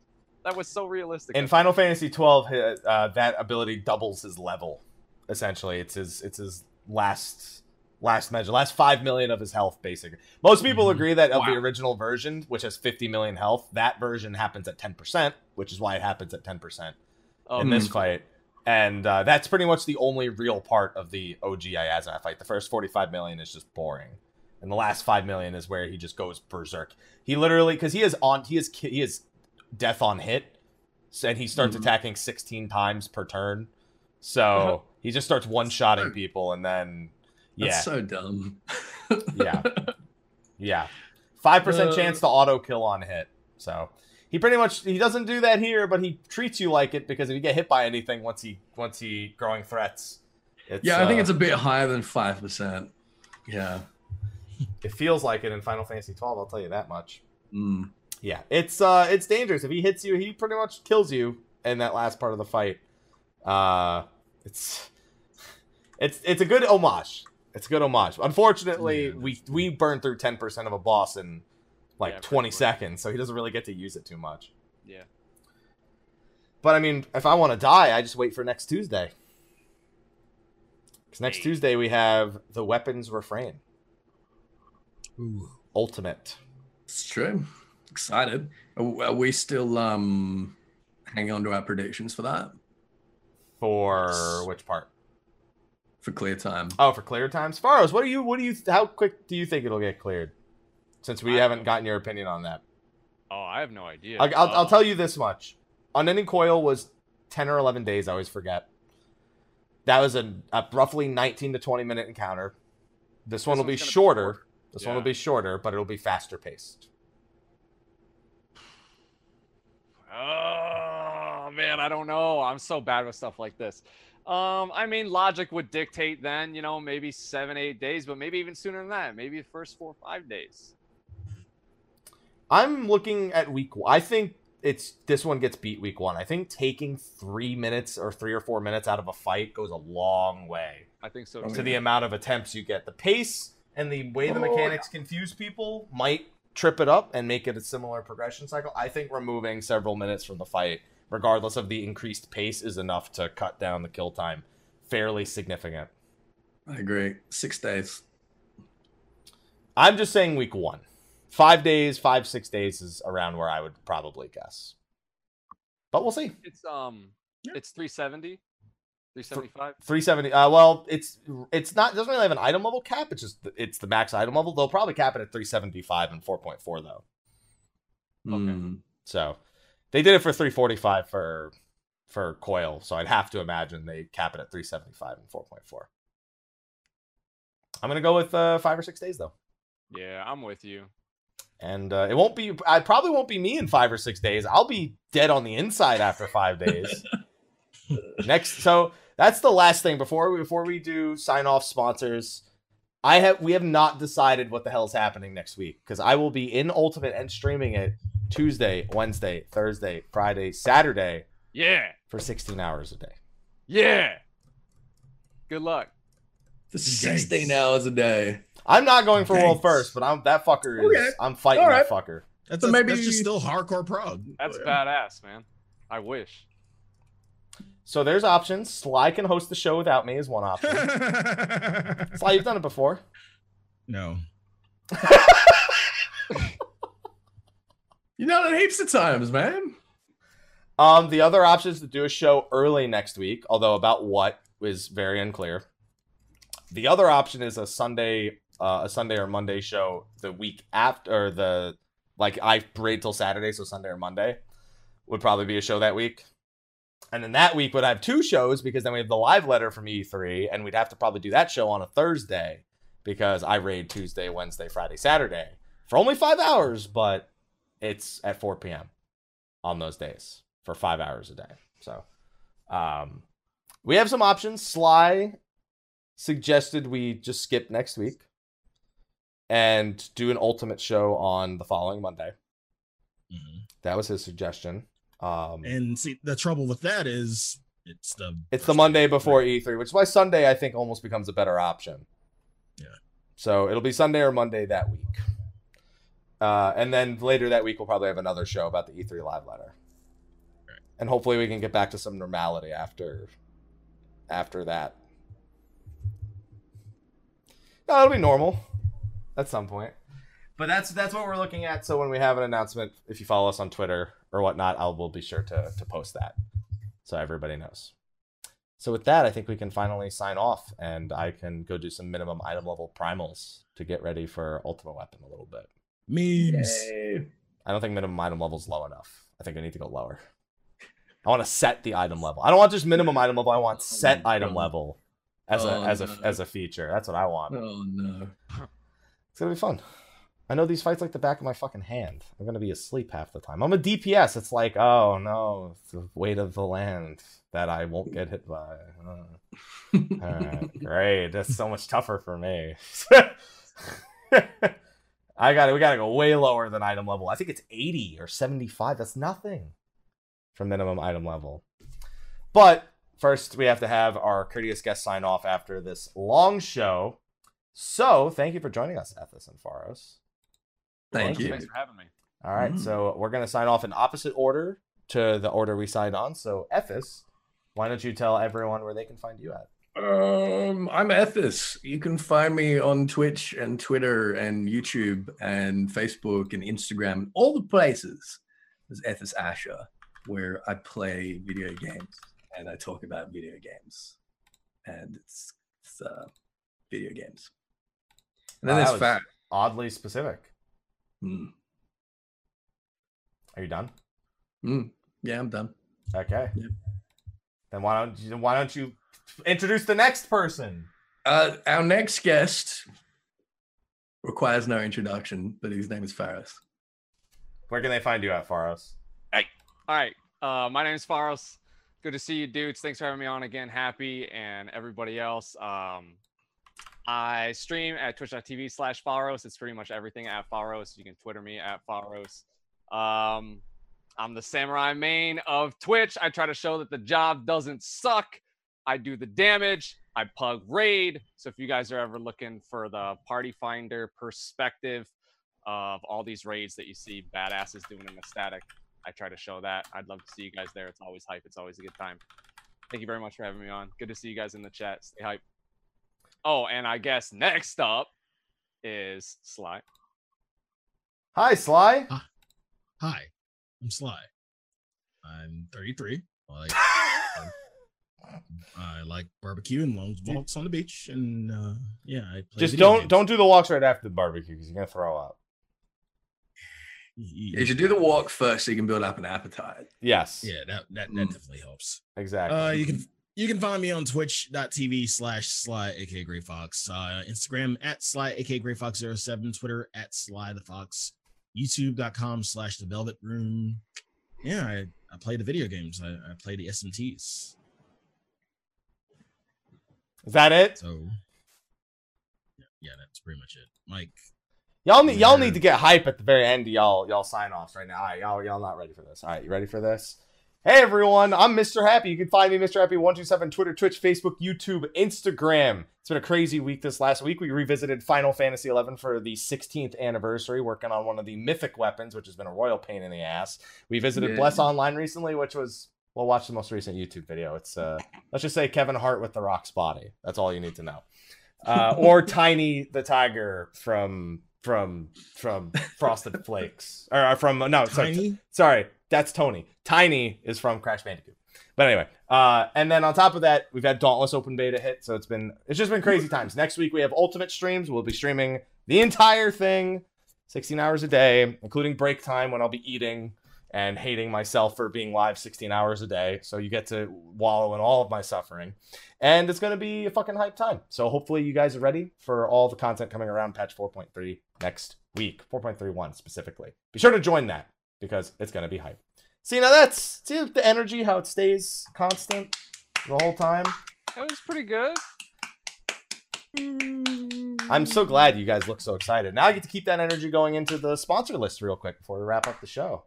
And Ethis is really keeping the energy there. I mean, to be fair, it's like 9 a.m. for you, and you've only had, what, 1 cup of coffee? So I haven't had breakfast yet. No, it's actually 20 to midday, and I haven't had a cup of coffee and nothing to eat. So I'm just gonna. You should eat more. Yeah, foods. You should just stuff. You know what you do? You just get a spoon of peanut butter in your mouth right in the morning, just to cover you for the show. Get that protein. He's melting. He's melting. All right, I got to do the sponsor list, though, so try not to melt till I'm done. Okay, well, it's too late. Anyway, thank you to our sponsors over on Patreon for helping combat #demonetized over on the Tubs.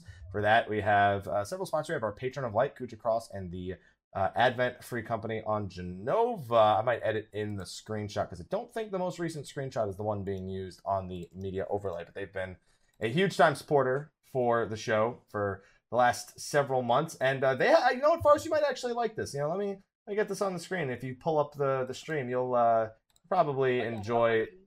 Yeah, if you pull up the stream and you just, oh my God, Ethis, sit up. You're not even on the screen anymore, and I just noticed. There you go.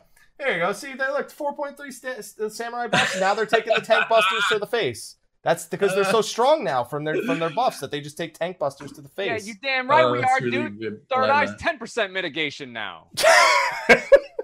Merciful Eyes also reduces your enmity. Use that shit once in a while.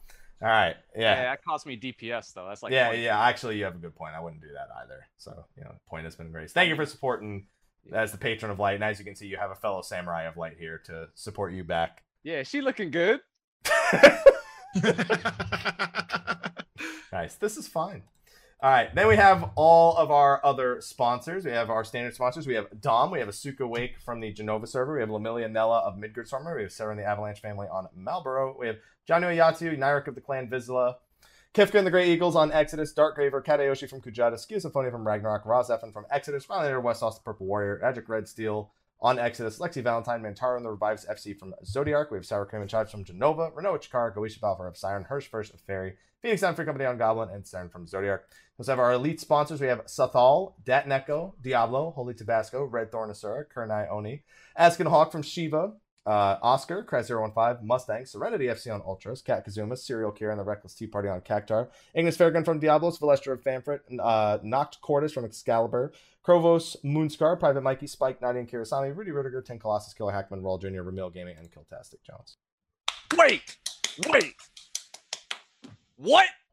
What? What did they do? What? They're all your sponsors, dude. Those are all our patrons. Yeah, those are our sponsors over on Patreon. Oh, damn. Okay. Well, I was just saying that's pretty impressive. Thank you to all our sponsors. Thank you for sponsors. combating #demonetized. Thank you so much. Yeah. Thank you for letting us say dick as many times as we like. Chariot. No, we call it the big one now. The big one. I thought we established that. Thank you for allowing us to worship the big one. We appreciate your patronage. I don't want to. Remember when I wanted to erase this conversation before, and now it's back. You just brought it up, you son. You're the one who wanted to talk about dicks again. Yeah, but not necessarily the big one. We're just talking about the regular one. That's a special occasion. That's a special occasion. I was just talking about the little one. Well, thank you so much for coming for this episode, and we will see you next week. Again, we will let you know on the Twitters what day that will be. So just like Mike said, follow us. You know the deal. But we'll see you next week. Until then, take care. See you, lovelies. Bye-bye. Bye. Done.